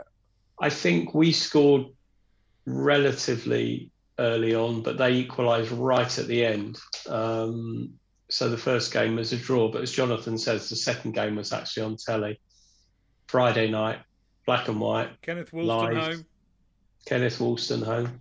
Yeah. Jumpers for goalposts, isn't it? Derek Smethurst was playing, wasn't he? I don't think so. No, I know he played in the semi-final because I saw him score against Manchester City at home, but I don't think he played in the final. Didn't he come on? Maybe. There is, by the way, people, that you can get this on DVD, by the way. I've certainly got a copy, so it is available. Joe, like me, you won't have remembered anything about the 71 Cup Winners' Cup final, but I would imagine you would have been more than aware of the Super Cup final in 1998, I think. Now, as my memory serves, it was in Monaco, and it was 1-0, and Gus Poyet scored, didn't he? Gus Poyet, yeah. Yeah. Yeah, no, interesting. I mean, I think I know my dad and a lot of my uncles were actually in Athens, or in Greece, I should say, for the cup final. I've actually got still have an original paper from the day after. There's some memorabilia, so I have a bit of memorabilia from the Cup Winners' Cup in '71. But yeah, '98 was Gus Poyet, and from memory, I think we actually played pretty well in that game. Again, I'm 11 at this point, so I don't have a hugely vivid recollection of it. But I do remember Gus Poyet scoring. I remember us playing pretty well, and it was, I think, again, as you say, one of those moments where you don't tend to play Real Madrid every week, and without kind of digging too much back into the whole Super League narrative. But that's one of the reasons that some of these fixtures are so special, is that they don't happen every 5 minutes. I can't imagine how, I wouldn't say boring, but I mean, the possibility of playing PSG 25 times in a year doesn't exactly excite me to the point that I'd willingly go and pay another 50 quid or whatever for this, whatever the subscription was going to be. So, yeah, I recall the game. I recalled certainly Poyet scoring. I think that was sort of probably the peak of that kind of late 90s Chelsea side in terms of the quality that we had and the ages that we had. But yeah, interesting game. And I think, as you say, 20, whatever it's going to be, 22 years, 21 years until the next competitive fixture. It's quite a long wait, and I'm actually pretty excited about it. So yeah. Well, me too. And I mean, it's the only time I think we've won the Super Cup. All the other times we've lost, or we've been in it 3 times, I think now. Actually, talking of that kind of thing, just to kind of recap. I mean, this is the 1, 2, 3, 4, 5, 6. Hang on, 2, 4, 6. This is the 8th European Cup semi-final that we have been in, which is, again, for I think for all of us really, particularly Jonathan Clayton and myself, who grew up in a time when we never thought we'd see Chelsea win the FA Cup again. To have been in the semi-final of the premier competition in the world is quite remarkable. But just to recap, we managed to lose 1, 2, 3, 4, 5 of them. of course, and we won 2. But we lost to Monaco in 2004, Liverpool in 2005, Liverpool in 2007. We beat them in 2008. We lost to Barca in 2009 in that dreadful Overbro incident. We beat Barca in 2012, and we lost quite comprehensively in the end to Atletico Madrid. So we need another W in the column, I think, but it ain't going to be easy. Now, the first thing I want to talk about in terms of the match, of course, is the fact that we will be playing definitely big nose snake Courtois, who, whatever one thinks of him and his time whatever one thinks of his exit at Chelsea, he's a good goalkeeper, no doubt about that. But it looks very much, JK, from what Zidane was saying, that Hazard will be fit to play. He apparently had 15 minutes in their La Liga match at the weekend on Saturday, and he looked quite Hazard-esque, apparently. We all love Hazard to pieces. He's had a dreadful time at Real Madrid. He's either been injured or played out of position. It would be just such Chelsea luck, wouldn't it, that we get peak Eden Hazard back just in time for the semi-final against them. Well, he hasn't been peak Eden for any of his time. No, has he? He's had a terrible time out there. So, and in fact, I watched a couple of games when he was playing, just because I wanted to see how he was playing. And Zidane kept him in a very strange left wing, almost Sarri-like, ordered to play a certain way. And I thought, why are you making him play this way when he's possibly one of the best players in the world if you allow him to do his thing? I'm just worried that tomorrow he'll be allowed a free rein that will put us on the spot. But having said that, I wouldn't be surprised if he gets completely nullified by whatever. My fear is somebody will foul him and the referee will be very keen to give him a yellow card, and then it'll lead to not according to Marca. Apparently, UEFA and Kefren hate Real Madrid so much for the European Super League that all the referees are going to give decisions against them. That's right, because he was asked, wasn't he, by in the presser about that today, and he asked that same question to Zidane in their presser as well. Oh yeah. What was Zidane's response to that? He batted it off like Tuchel did. But I tell you what, in terms of media, the biggest shithouses in the world are Marca. I mean, how they have the barefaced cheek to call themselves a newspaper. They're the official bloody Pravda of Real Madrid. It's disgraceful. Yeah. Just to bring the back, Smethurst came on at 73 minutes. And of course, the other thing to remember is that John Dempsey scored the second goal, which of course is fantastic volley. Yeah, exactly. It was completely out of character. And the other thing to remember, of course, is the great Keith Weller was playing. Yeah, he was one of the great Chelsea players who they were forced to sell to Leicester after the end of the season. Go and listen to our history of Chelsea. You'll find out. To say, perfectly segued. Yeah, fantastic. So, Joe, I'm going to ask you next. Should we be worried by, it's kind of there's kind of that awful serendipity, isn't it? Kind of whatever the opposite of serendipity is. You have returning players who come and hurt you. Yeah. And I mean, I don't think there's any love for Courtois, and I have to say, quite rightly so. But I don't really know anybody who would have a bad word to say about Hazard. But frankly, I hope that Reece James smashes him tomorrow. Yeah, I mean, I've been saying this to people all week. As much as I love Hazard, and he's probably my favourite player from the tens in terms of what he achieved at Chelsea and just his overall play style. I would be absolutely jumping for joy if Reece James sends him into the stands in the first 5 seconds of the game. I don't really want to hold on to sort of emotion and sentimentality and all that sort of stuff, but. So say if Reece just launches into him and bullies him and we get away with a bit, then I'll be more than happy. Glad that he's come back to the club. Would have been nice, I think, for him to have had a reception from the fans, because I think that would have been quite special. Maybe not quite on the par of when Drogba came back to Galatasaray, but I think potentially we would have seen something kind of up there in terms of welcoming him back. I'd love to have seen the welcome that Courtois would have got back. Yeah, I was just about to say that. Yeah, and it's going to be interesting as well. Courtois is an absolutely exceptional goalkeeper. The way that he manoeuvred himself out of Chelsea is something I think probably less time we spend talking about, the better. But I think Hazard will get a pretty decent reception from players. Obviously, he would have played and probably still knows a lot of the guys who are still here. So, but I think I'm with you, Chidge. I'm really hopeful that if Reece plays, then he gets to play physical with him. And, I think UEFA obviously owe us for saving football. So if we get a few decisions, then we're going to have to. I don't mind banking a few of them in this game. So yeah, I love it. Well done, Joe. I love it. You know me and my tinfoil hat. I'm glad. I'm glad that you went there rather than allowing me to do it.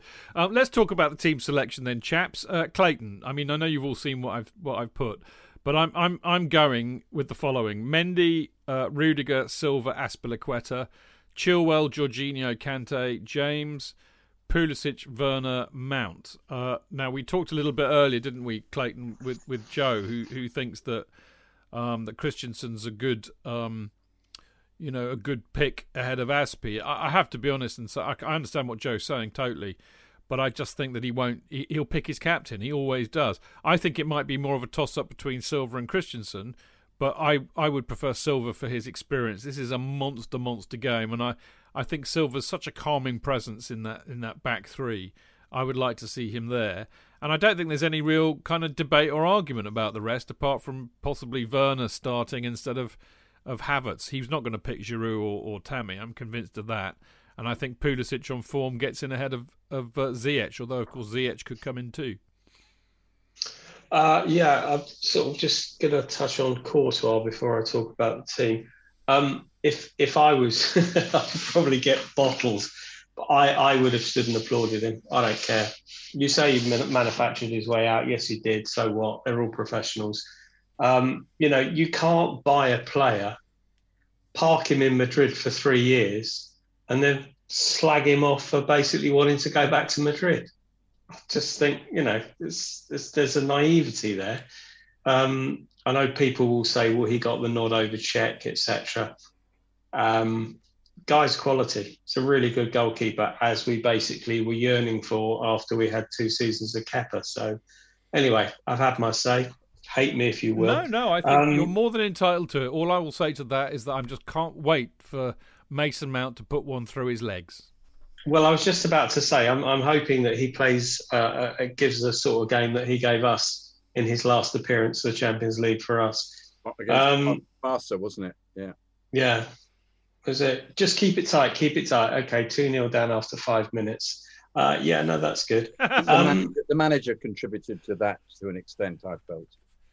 Well, the ball wasn't played through the manager's legs, was it? No, into the goal, but there we go. Yeah. Well, going back to your question, I think that Silva will start, and I don't think Christensen will start for the reason that I think that Christensen will come on if and when Silva hits the wall, as he will. He played on Saturday, and I think to play 2 games within 4 days is going to be a massive ask for him. I don't disagree with the remainder of your team. I'm just wondering whether there might be a Havertz instead of Werner, because I don't know. It's difficult. It's difficult to see how we're going to play. I mean, their defence is not their strong point, but they have. I think I'm right in saying that recently they have been quite tight at the back. Now, whether that's because the thug hasn't been playing, I don't know. But they say that Ramos is back, don't they, or will be back? And I just wholeheartedly say, COVID. You can't compare the importance of what's happened in life and just general. But if you just park that for one side, this is just fate sticking 2 fingers up. Every single year, we dream of playing Real Madrid in the Champions League. Every single year, the ties come out and we don't get them in the group stages. Madrid is a wonderful, wonderful city. And I've been to Bernabeu once, which was on my stag weekend, just in case you were interested, and stood right at the top of this. What happened? What was it? What happens in Madrid and stays in Madrid? Absolutely fuck all happened, to be perfectly honest with you. But we went to see Real Madrid play Tenerife, and we stood at, like, right at the top in this sort of decrepit old stadium, and it was wonderful. And I would love to have seen Chelsea play there, but there we go. It's so special. I mean, you know, missing the cup final last year was a killer, and a couple of home games. I've just thought, oh God, I wish I was there. But this is just, I think this knocks them all into a cocked hat. Playing them in Madrid and or at Stamford Bridge, really, really special. Yeah. On the other hand, though, it's a surprise, isn't it, Clayton? I'm sort of, because it's such a surprise that we've got this far, considering we'd written ourselves off so early on. Frank was sacked. That I'm seeing. I'm sort of accepting the fact that, all right, we're not there, but we're still in a semi-final. I almost feel like we've forced our way in somehow and shouldn't really be there. Gate crashed. But you know what, Jonathan? It's such a big gap. This is going to sound so crap and so trite. It doesn't seem like a semi-final of the Champions League. It's like a standout game. It's like we're playing Real Madrid. It's like, wow. Yeah, but that's all been lost because of COVID and the fact that we're disconnected from it totally. I know. I mean, if we were going either or not even, you know, just in a different world, we'd be absolutely just moist with excitement. Mate, I'd have gone to Madrid. Oh yeah, of course, definitely. There would have been that whole thing. There would have been thousands of Chelsea fans there, loads without tickets, etc. I mean, I made the mistake of not going to the Nou Camp in Barcelona, although at the time I didn't have any work and therefore had no money, and I would not have made that mistake again this time, you know, because these are the matches you've got to be at, JK. Completely. But that aside, what do you think of the team? Looking at I think regardless of what team we come up with, it'll be different. Because that's Tuchel, isn't it? You have this argument with Claire McConnell. I did. Can you tell us what that's all? Because I caught a little bit of that on Twitter. This other app I'm on, Overland and Sea. I set them up to have a sweepstake. I said, why am I not in this group? Why am I NFI? No, I felt you were enough groups. I felt, you know, you went off the other day and did a podcast for somebody else. So, you know, I cheated on you. I'm so sorry. No, I'm not jealous. I was just thinking, Chidge is clearly involved in so many other things. Why does he want to be involved in this other one? I'm pulling your leg, birthday boy. No, I know you are. It's the people I've gone to. I've gone away to Moscow, not Baku, the Amsterdam. All the finals and semi-finals. The guy is a solicitor who runs. They're an elite group, JK. Yeah, we are quite. I'm not worthy of that group. Yeah, no, you are very worthy, Chidge. But you know, in fact, we have spiky conversations occasionally on them. There are a couple of people who make slightly snidey comments, and I think you might think this is a bit unfriendly. I think it might be for that. Actually, I'm thinking about you, Chidge. You think I might rise to the bait? Yeah, I think you might actually. With a few fuck-offs. Funnily enough.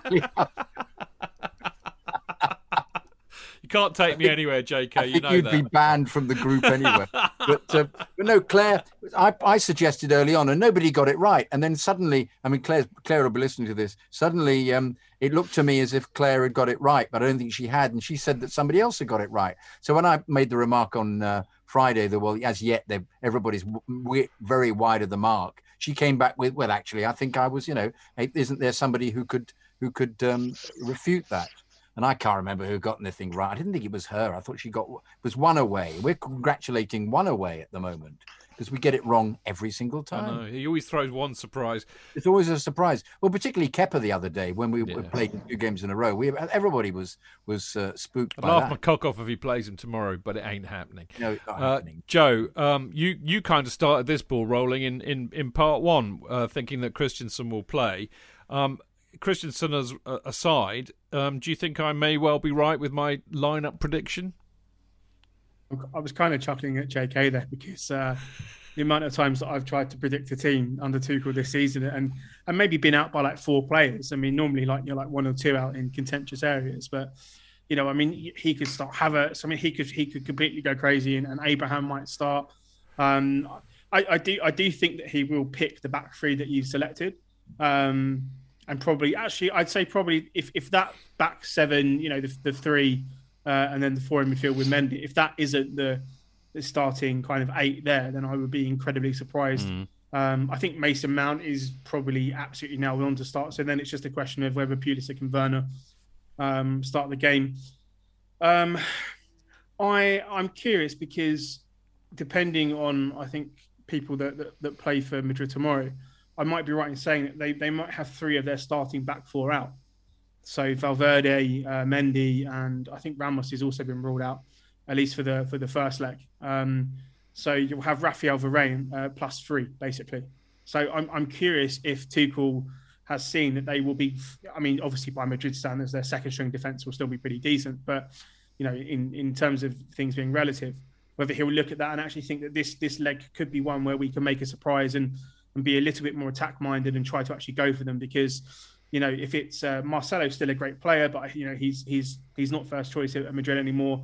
I don't know who their second choice right-back will be. I don't know who's going to partner Varane at the back. So, it does feel kind of like an opportunity, although, it is still Real Madrid and, they have a wonderful midfield and wonderful attack. I'm curious whether his kind of thought process or the selection of that front three is going to be sort of, I suppose, conducive or kind of really dependent on what Madrid have available, because it's not going to be their first choice. So I'm thinking maybe you might see a little bit more attack-minded than what we've seen previously. I mean, it's going to be intriguing, but I think the bottom line is, and I hope I'm not going to be served up a walloping serving of humble pie come 10 o'clock tomorrow evening, but if you look at all the Real Madrid teams that we could have played in the past, and I mean, remember that this lot have been winning European Cups for fun recently, let alone back in history. I mean, they've got how many now? 11, 12? I don't know. But if you look at some of those teams from the recent past, I don't think this is as strong by any stretch of the imagination.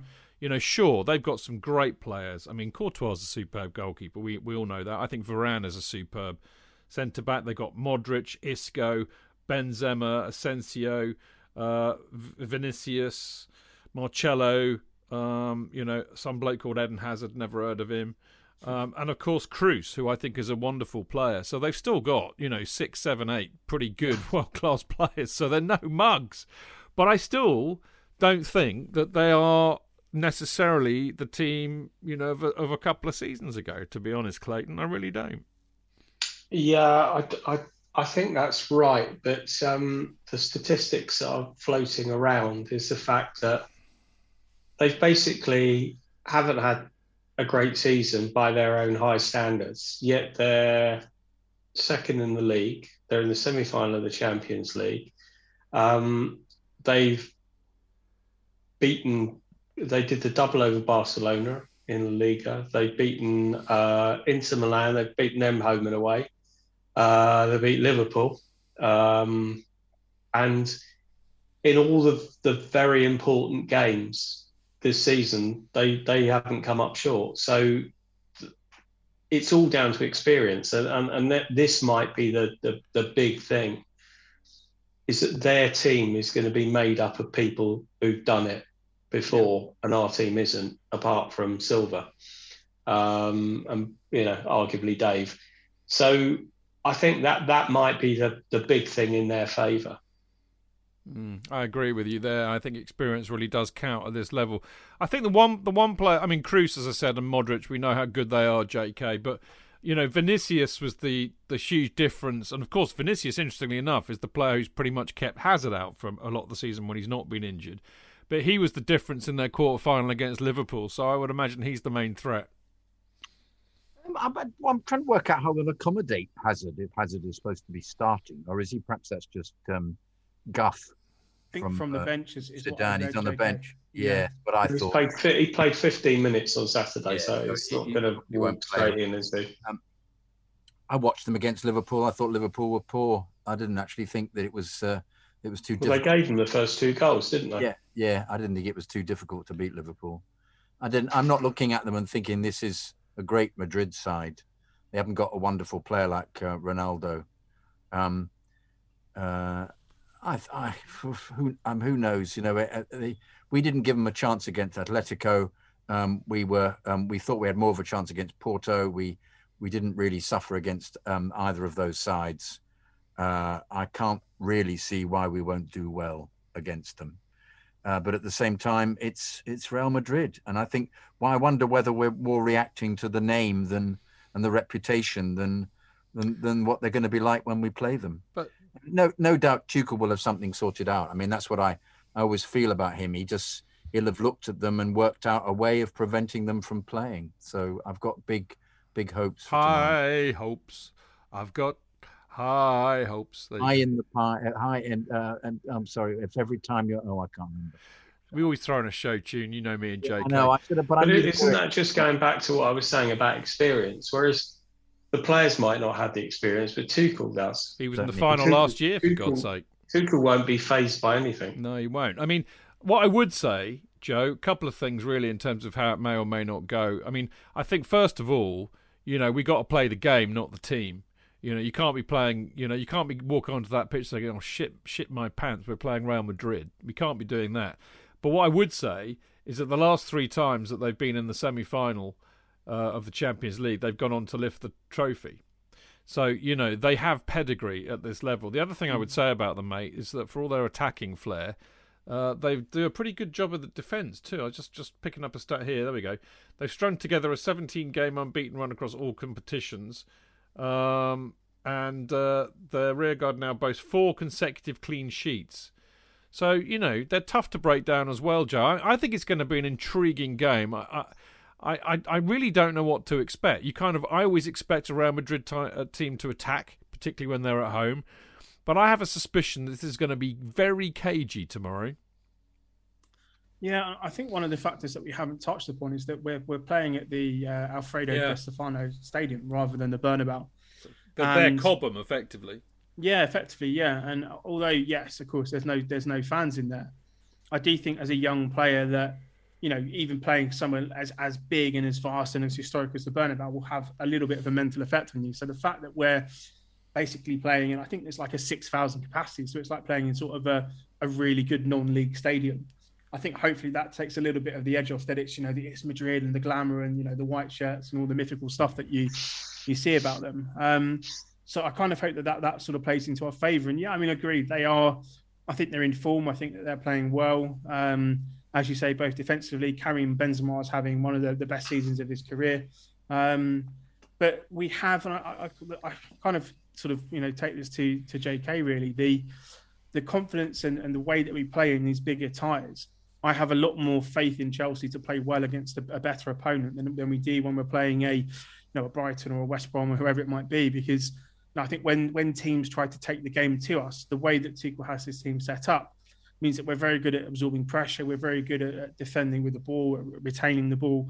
And, I think Madrid will play a slightly high line. They will try and press. And these are the games really where if you want Timo Werner to turn up and make a name for himself, then this is that sort of occasion. Him and Christian Pulisic, both with their pace on the counter-attack, and obviously Mason Mount kind of knitting things together. So I do think that with those 3, if they play well and if we keep it tight and we show the kind of, sort of defensive performances that we have when we've really been 100% at it, then I think we've got a good chance here, because I just think Madrid will fancy their chances. That they'll come at us, they'll attack. They have, 3 very good forwards. They've got a midfield, particularly with Casemiro as the holding player, him, and if Modric and Kroos both start, probably the best or the most complete midfield in world football.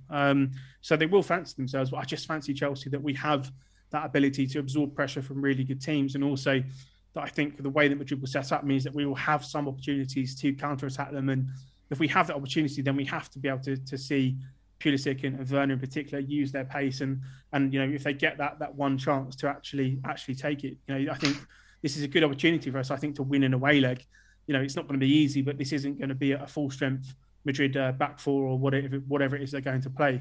So yeah, I'm quietly confident. I think if we can hold out first 30 minutes, 40 minutes, then I think the game will be there for us to pinch on the counter at some point. Well, I would agree with that, and that's why I picked Pulisic, Werner and Mount. JK, you wanted to come in?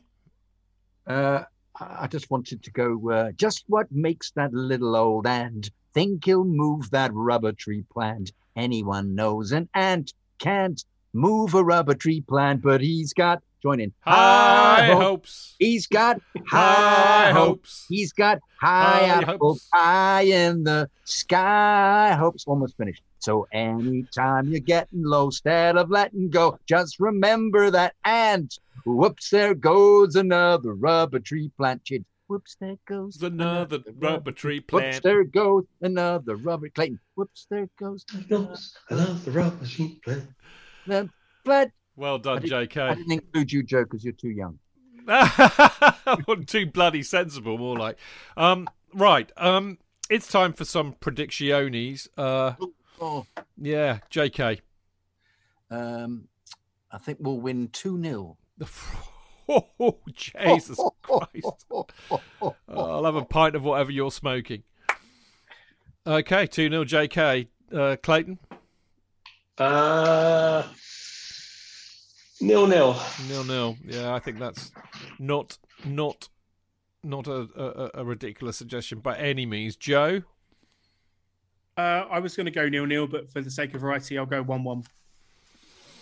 Okay. I think it's written in the stars that Thomas Tuchel will be playing PSG in the final. He'll be playing the team that sacked him in December, who he got to the final last year, and he will be playing with the Chelsea in the final this year.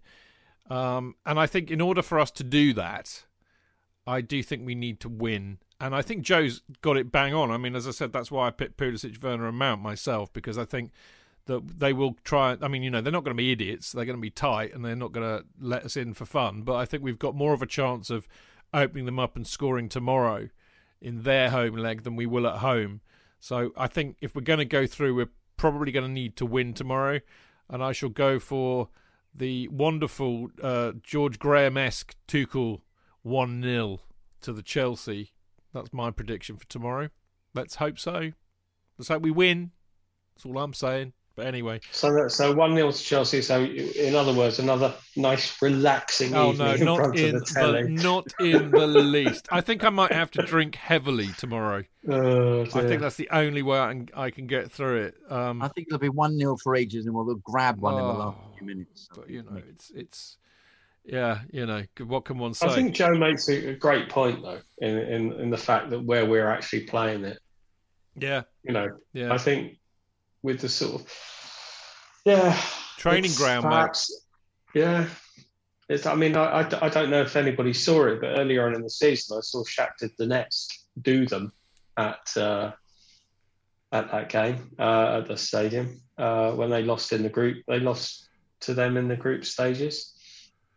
And early on in the season, they didn't look at all impressive. But if they're going to go out, who knows?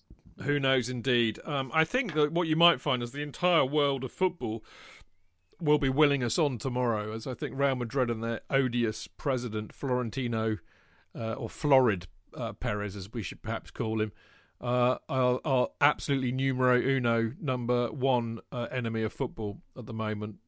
So there you go.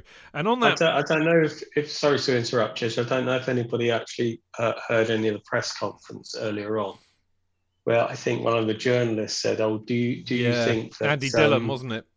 Do you think that because Chelsea are one of the breakaway clubs that a lot of other English fans won't be rooting for them?" I thought no English fans would be rooting for us. If I'd have been, as per normal. Well, yeah, if I'd have been Tuchel, I'd have said I would hope very much. No one likes us. We don't care. Exactly. I would have said I hope no English fans would be backing us to win, because that's not how it works, matey.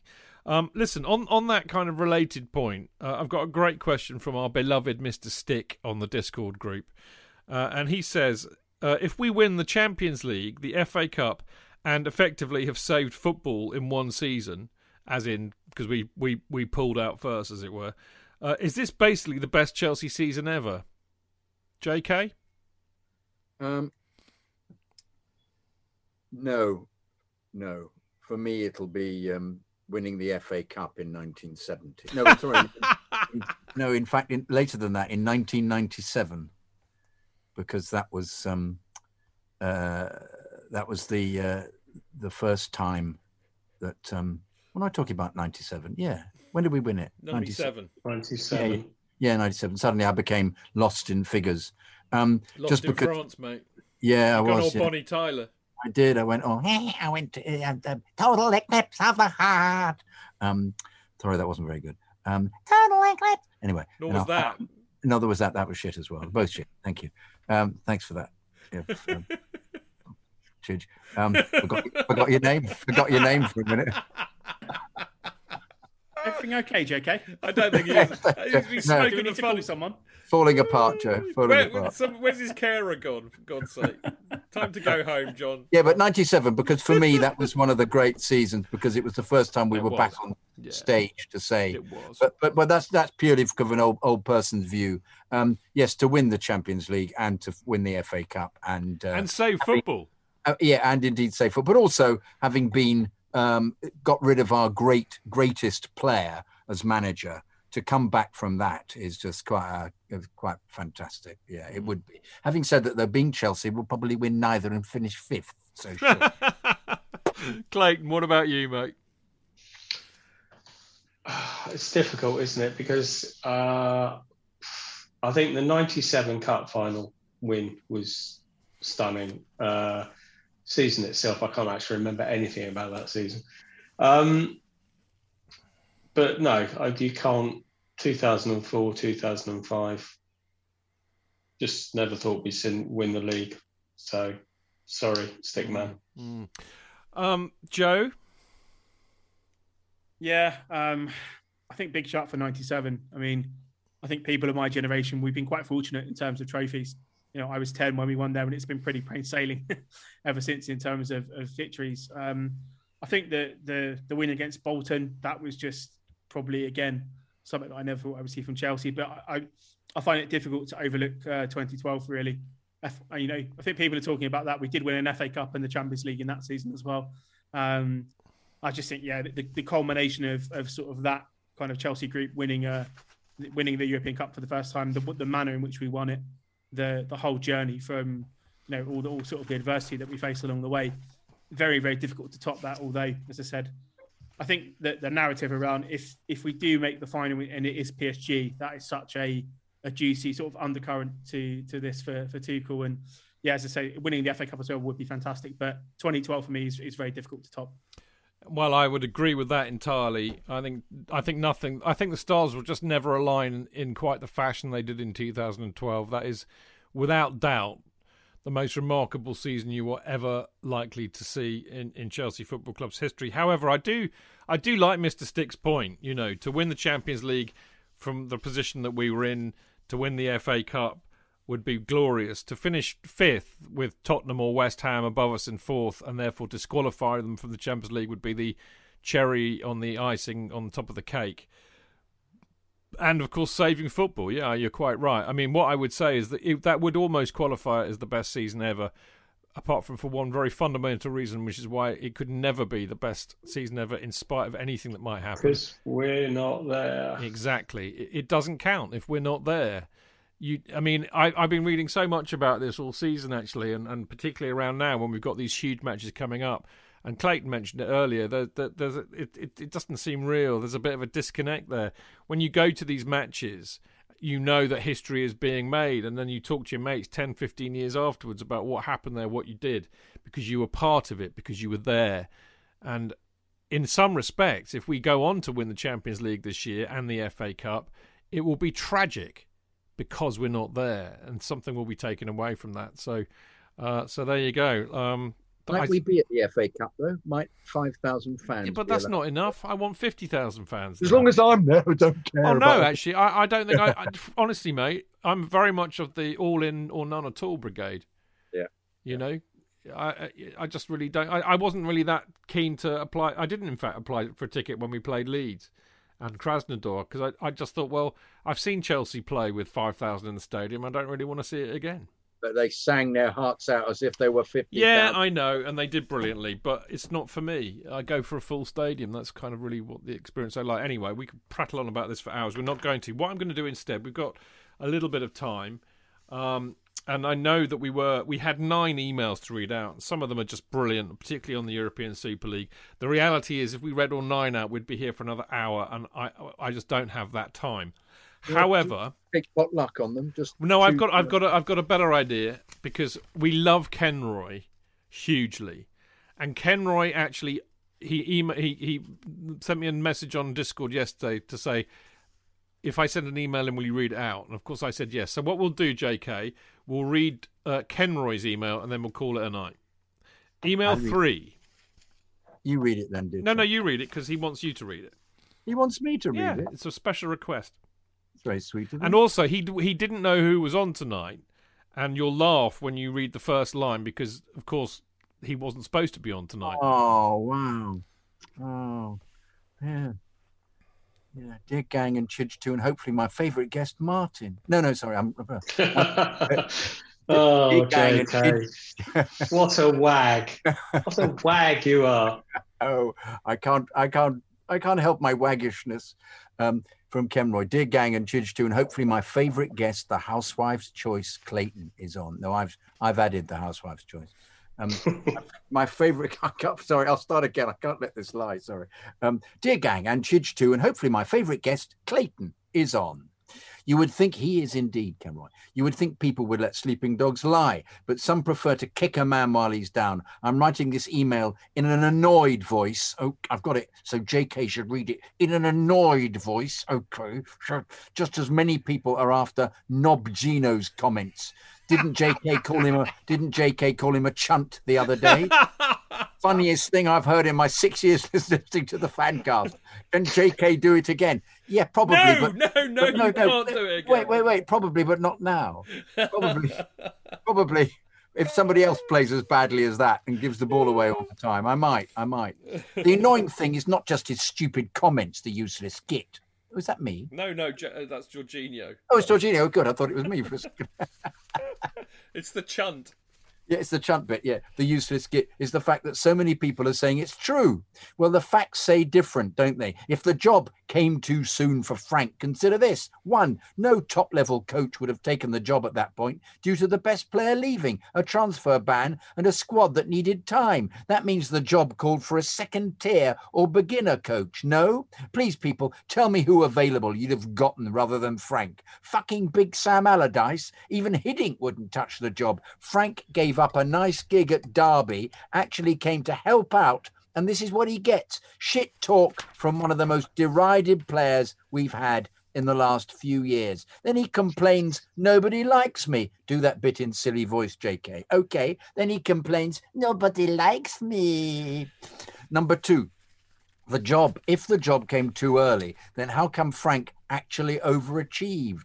He got us into the Champions League above all expectations with joint points for 3rd place. He topped the Champions League group this year, allowing the least goals, scored the 3 most goals in the Premier League third most goals in the Premier League last season, had an unbeaten streak about 14 games last season and 17 games this season. He reached a cup final, all while integrating a bunch of inexperienced youth players.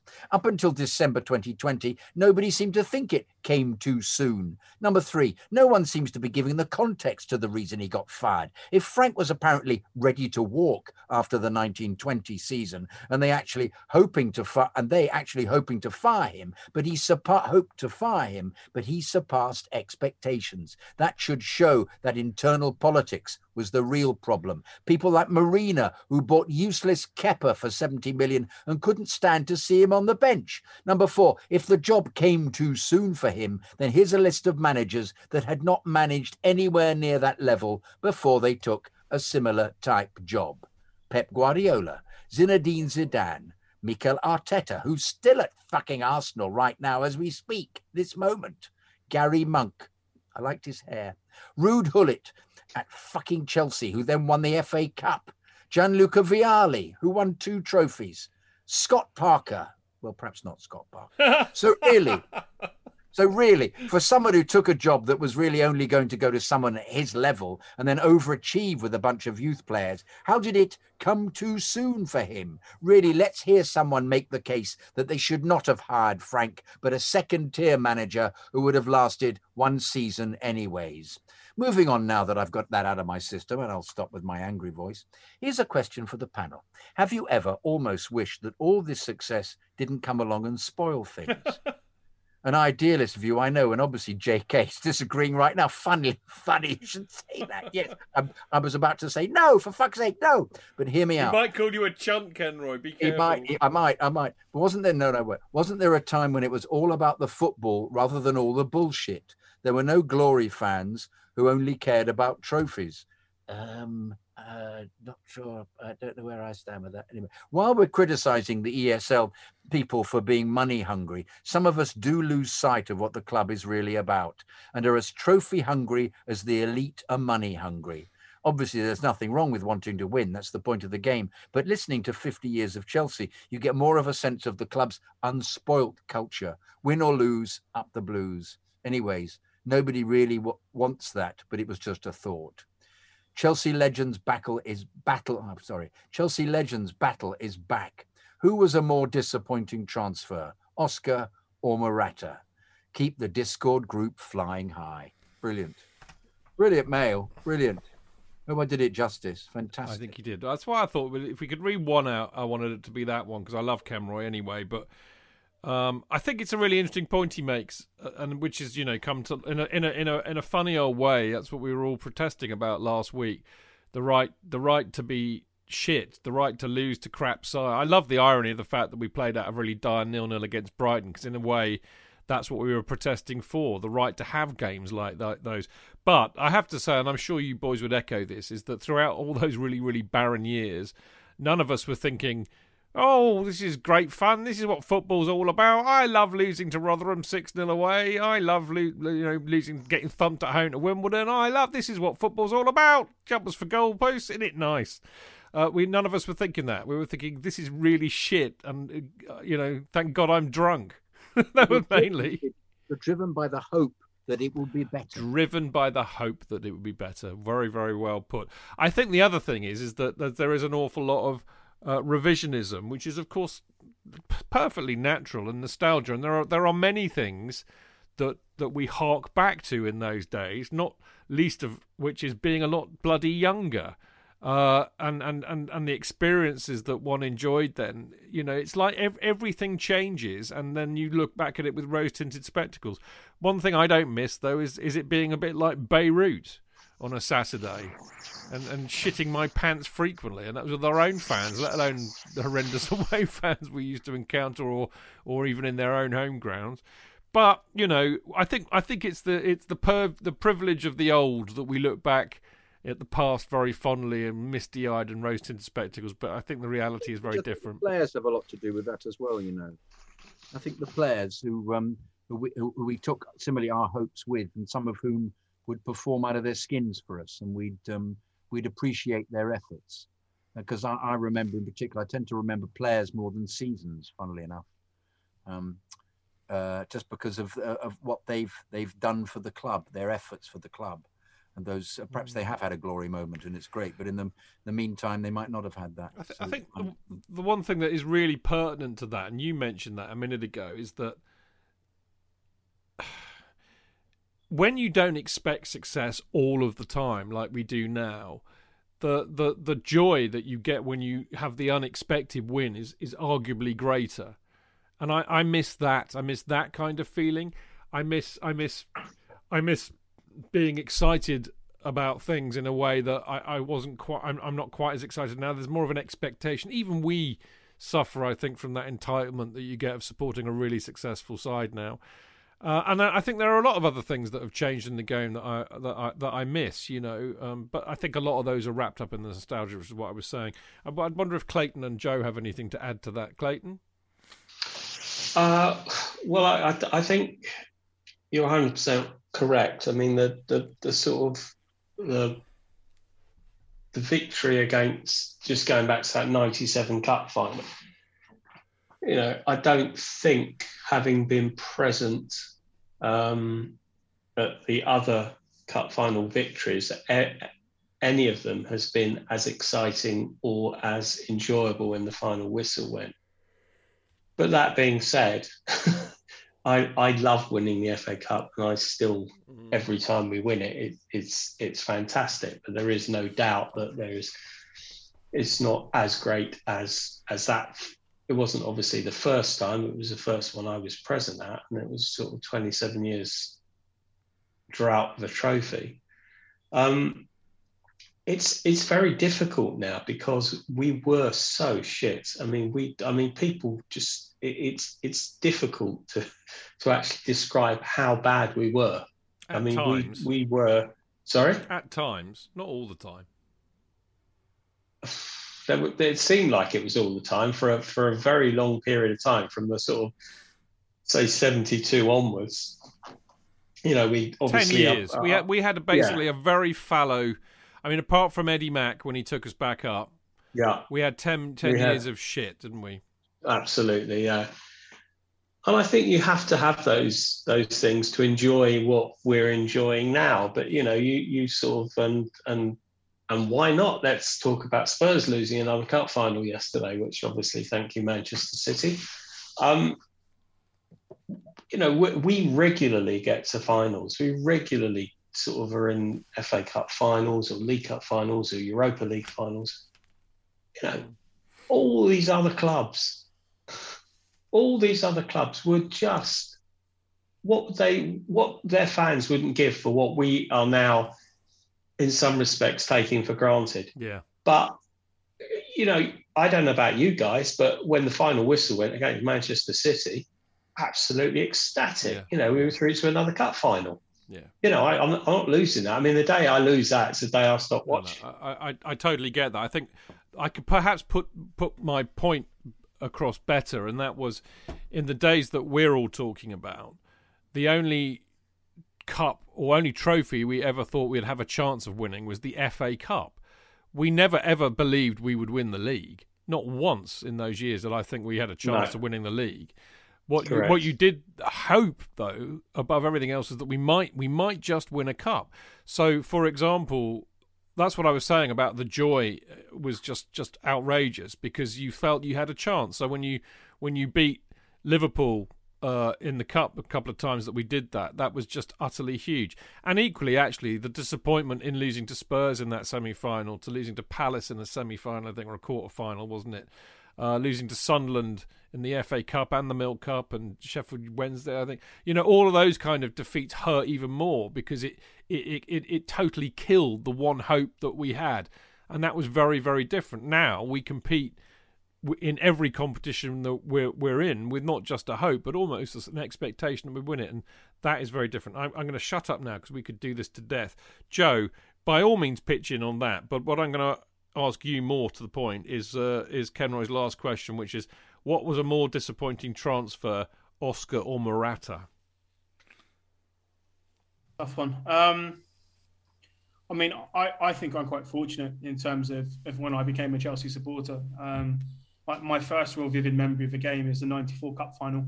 That's like my first real vivid memory of the game. Man. So started off at getting absolutely smashed 4-0 by United, but from then on, it's been pretty decent, to be fair. You know, in terms of I think the worst we've been is like a 6th place, or obviously the weird 10th place season that we finished under Roman. But you know, in terms of consistent success, trophies, you know, just the standard of the club, the standing of the club in Europe, you know, it's been pretty plain sailing. It's difficult, I think, for certainly fans probably my age and younger to connect with like the 80s and periods in the 70s as well. And maybe certainly, I think that kind of plays into a little bit of the entitlement factor that I think myself and younger fans probably have at times when it comes to being like a quote unquote good side or a big team. Is because for so many of us, I mean, I suppose my real kind of formative years in terms of being a teenager watching Chelsea has been watching this insane, you know, kind of Abramovich period and all the expectations that come with that. So I can sometimes, I think, understand the kind of the divide between people who have experienced, you know, going to games in League Two and being beaten by the likes of Rotherham and stuff like that. That there is probably a slightly different weight of affection towards this current period. But yeah, I mean, in terms of that entitlement aspect, yeah, I think that's probably something that plagues our generation. But yeah, in the Morata and Oscar one, it's tricky. But part of me wants to say Oscar because I thought Oscar was going to be the next Kaka at some point. You know, you come onto the scene, you score that goal against Juventus, you know, against Andrea Pirlo and then Gigi Buffon. I mean, you know, two of the best players in the world at that point in time. And I think he had some sort of standout moments in his Chelsea career where he really looked like he could be a potential superstar. But then, as I've always said to him, he was a 1 in 10 player. You'd get one absolutely outstanding game or moment of quality, and then you get 9 very, very mediocre ones. Morata, I mean, I was never hugely convinced when we bought him. I think that the disappointment factor comes from the fact that you've invested so much money in him. And obviously the return, I think he started off pretty well in terms of goals, but I think it became clear pretty quickly that he was no Diego Costa. And in terms of the replacement aspect, I just didn't think it would work out too well. I think maybe just, because I didn't have huge expectations for Morata to be the guy when he came in, to sort of be this next sort of figurehead and spearhead of a Chelsea team. I might go with Oscar because part of me did think that he was going to be a really special talent. And as I said, although we saw it a handful of times, that level of consistency that you would want for him where he did drop a 9 or 10 out of 10 game just didn't happen. And I did genuinely feel at the time that he was going to be an absolute superstar, but that never quite transpired. And then when you kind of add to that sort of equation that we did sell Juan Mata based on the fact that Oscar was starting over him as that sort of defensive number 10, that probably compounds it a tiny bit. So I would say Oscar just because I think I had higher expectations on him and maybe I had more belief in that he was going to be a bit of a difference maker for Chelsea in the long term. Morata, as I said, I wasn't overly sold on him, and the only real angle I think you can throw at him was that he was super expensive. So I would probably go with Oscar. Yeah, I'd agree with that. Can I just ask Joe why he thinks Oscar didn't kick on? Was it down to Mourinho? Possibly, yeah. See, I always felt that he was... we played a lot of 4-2-3-1 at that point in time. I always felt that he was going to be a player who was better deeper. And in fact, I can remember that there's a number of games where he was playing as a number 10 and then they dropped him into like one of these double 6 positions. And then he started to really control the game. He could win a tackle. He had great vision. He could dribble through midfield. He was a great passer. I think he had all the characteristics of a player that could have succeeded playing deeper, but the system that Mourinho wanted to play, he wanted almost like a destroyer, like a Makelele type playing at number 10. And I think there was so much onus on Oscar to press and to be defensive, to win the tackles, to be this aggressor that I don't think that we really got to see enough of his quality on the ball. Because you think of some of the goals he scored, it's not just the Juventus ones. He scored that ridiculous half volley, over the goal against Shakhtar Donetsk, I think it was in the Champions League, where he chipped the keeper. The QPR outside of the foot goal. I think he scored a couple of insane free kicks against Stoke and Palace. And, he really, I think, had the ability. But I do think certainly that in terms of Mourinho's system, it was effective and it was probably, Mourinho's way of playing. But I think he inhibited Oscar maybe in terms of his development.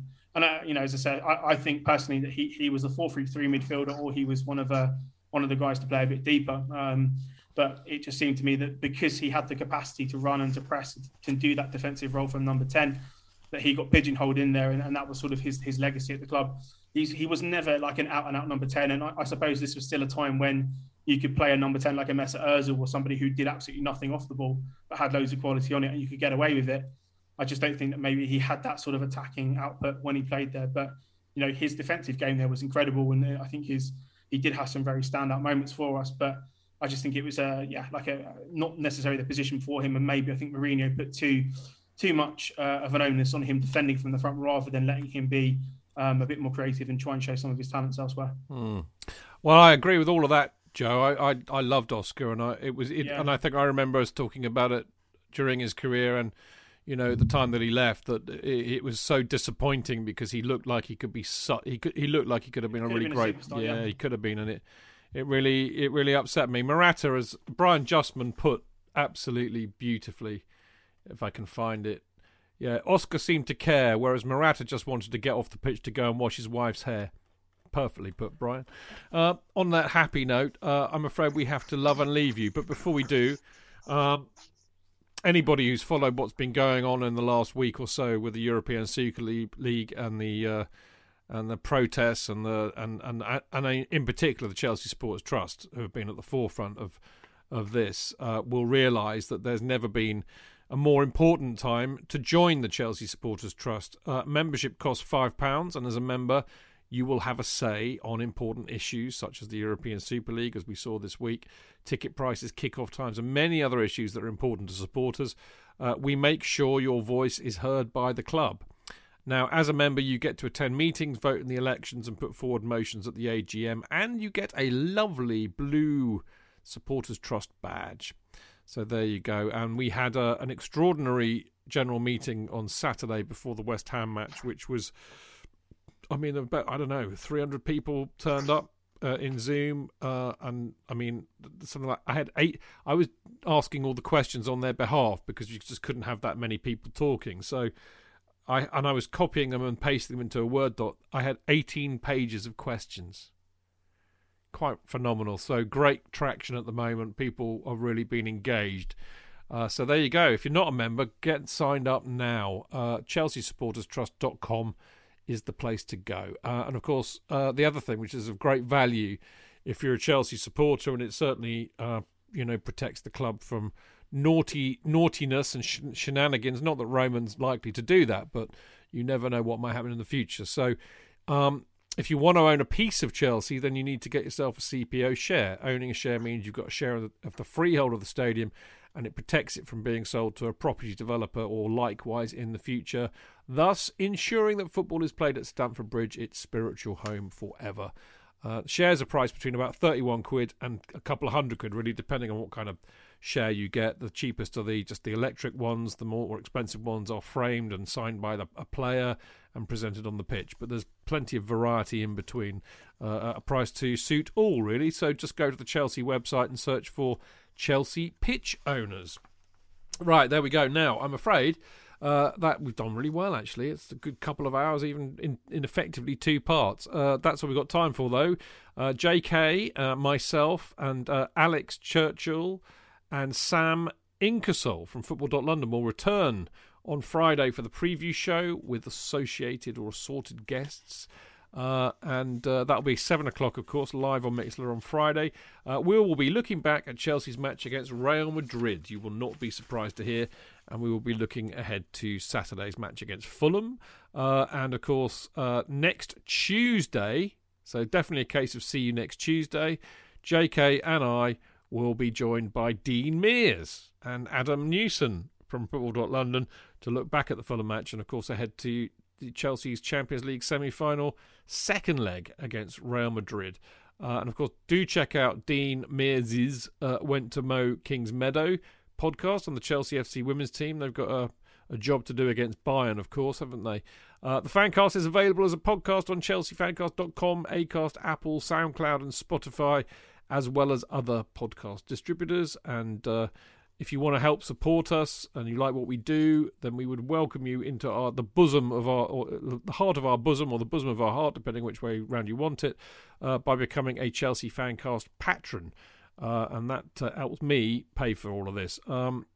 So if you want to do that, and by the way, if you do that, you immediately get to be a member of the Discord group, which is hugely popular. I mean, as with everything the Chelsea Fancast ever does, I kind of start this stuff and then everybody else just makes it better. So they're all chatting away to each other at all hours of the day. It's brilliant. Really, really great fun. And I love seeing you all in there. You automatically become a Discord member and you also get a Kerry Dixon mini banner. So if for that alone, it's worth it. But it also helps us out, which is great. So there you go. That's patreon.com/Chelsea Fancast. Now, I apologise profusely for not having the time to read the emails out. Football takes precedence, I'm afraid. And we would be here till 10:30, 11 if we were to read them out, and I just can't do that. So we may stick them in for a random in off the post when we get a moment. But do keep sending them in. I do love reading them, even if I don't get them out on air. ChelseaFancast@gmail.com is the place to send them. But you can also send Discord questions and all the other social media bits. You can get hold of us that way too. Right. You can follow us at Chelsea Fancast, me at Stanford Chiz, Jonathan at Jonathan Kidd, Clayton at Goalie59, and Joe at Joe Tweedy. And don't forget to check the Instagram and Facebook accounts out. That is all we have time for tonight. What I would say finally, chaps, is that all I hope really tomorrow is that we're still in the tie. That's the secret for Champions League football, JK, isn't it? You know, it's a half time tomorrow, so stay in the game, yeah? Well, even if we were 2-0 up, I'd still be bricking it in the return because they'd have found out about us. Yeah. And, all they need to do is score one.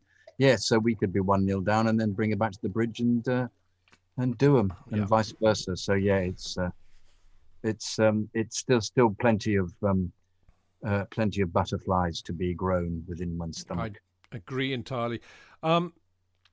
Great to see you, Clayton, as always, my dear old thing, and really lovely of you to kind of sub in tonight as well. Really appreciate that. My pleasure. Really enjoyed it, and it's always great to be on with you two, and of course Joe.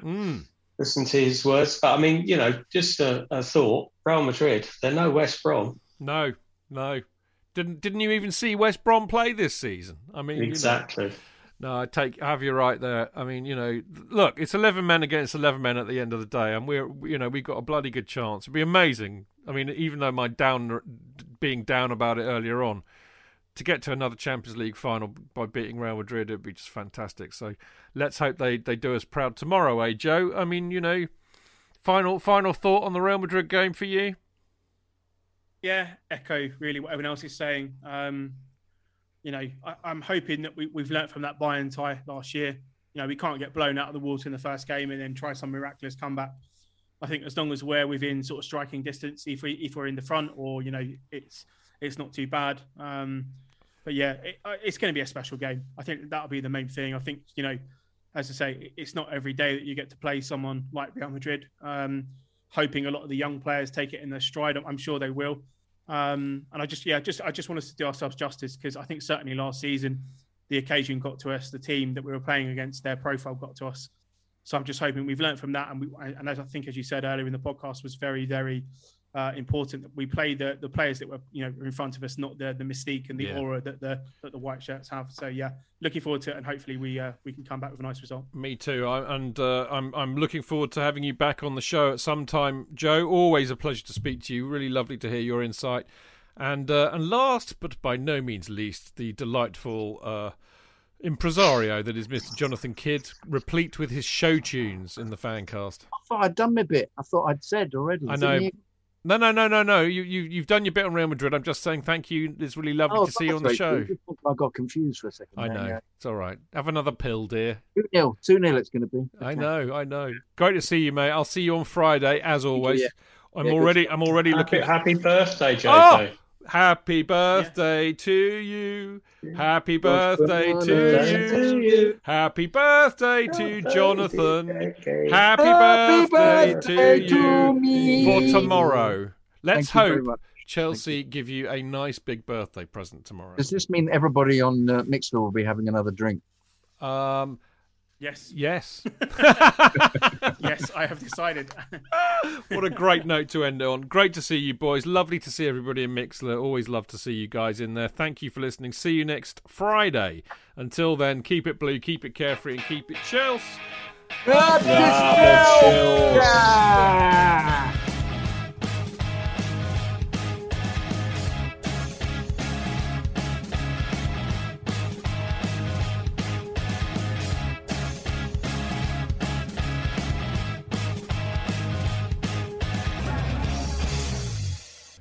It's the 90th minute.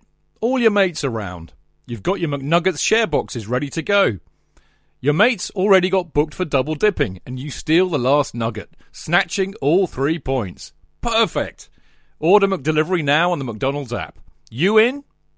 At participating restaurants, 18 plus, serving times, delivery fee and terms apply. See mcdonalds.com. A lot can happen in the next 3 years. Like a chatbot may be your new best friend. But what won't change? Needing health insurance. United Healthcare Tri-Term Medical Plans are available for these changing times. Underwritten by Golden Rule Insurance Company, they offer budget-friendly, flexible coverage for people who are in between jobs or missed open enrollment. The plans last nearly 3 years in some states, with access to a nationwide network of doctors and hospitals. So for whatever tomorrow brings, United Healthcare Tri-Term Medical Plans may be for you. Learn more at uh1.com.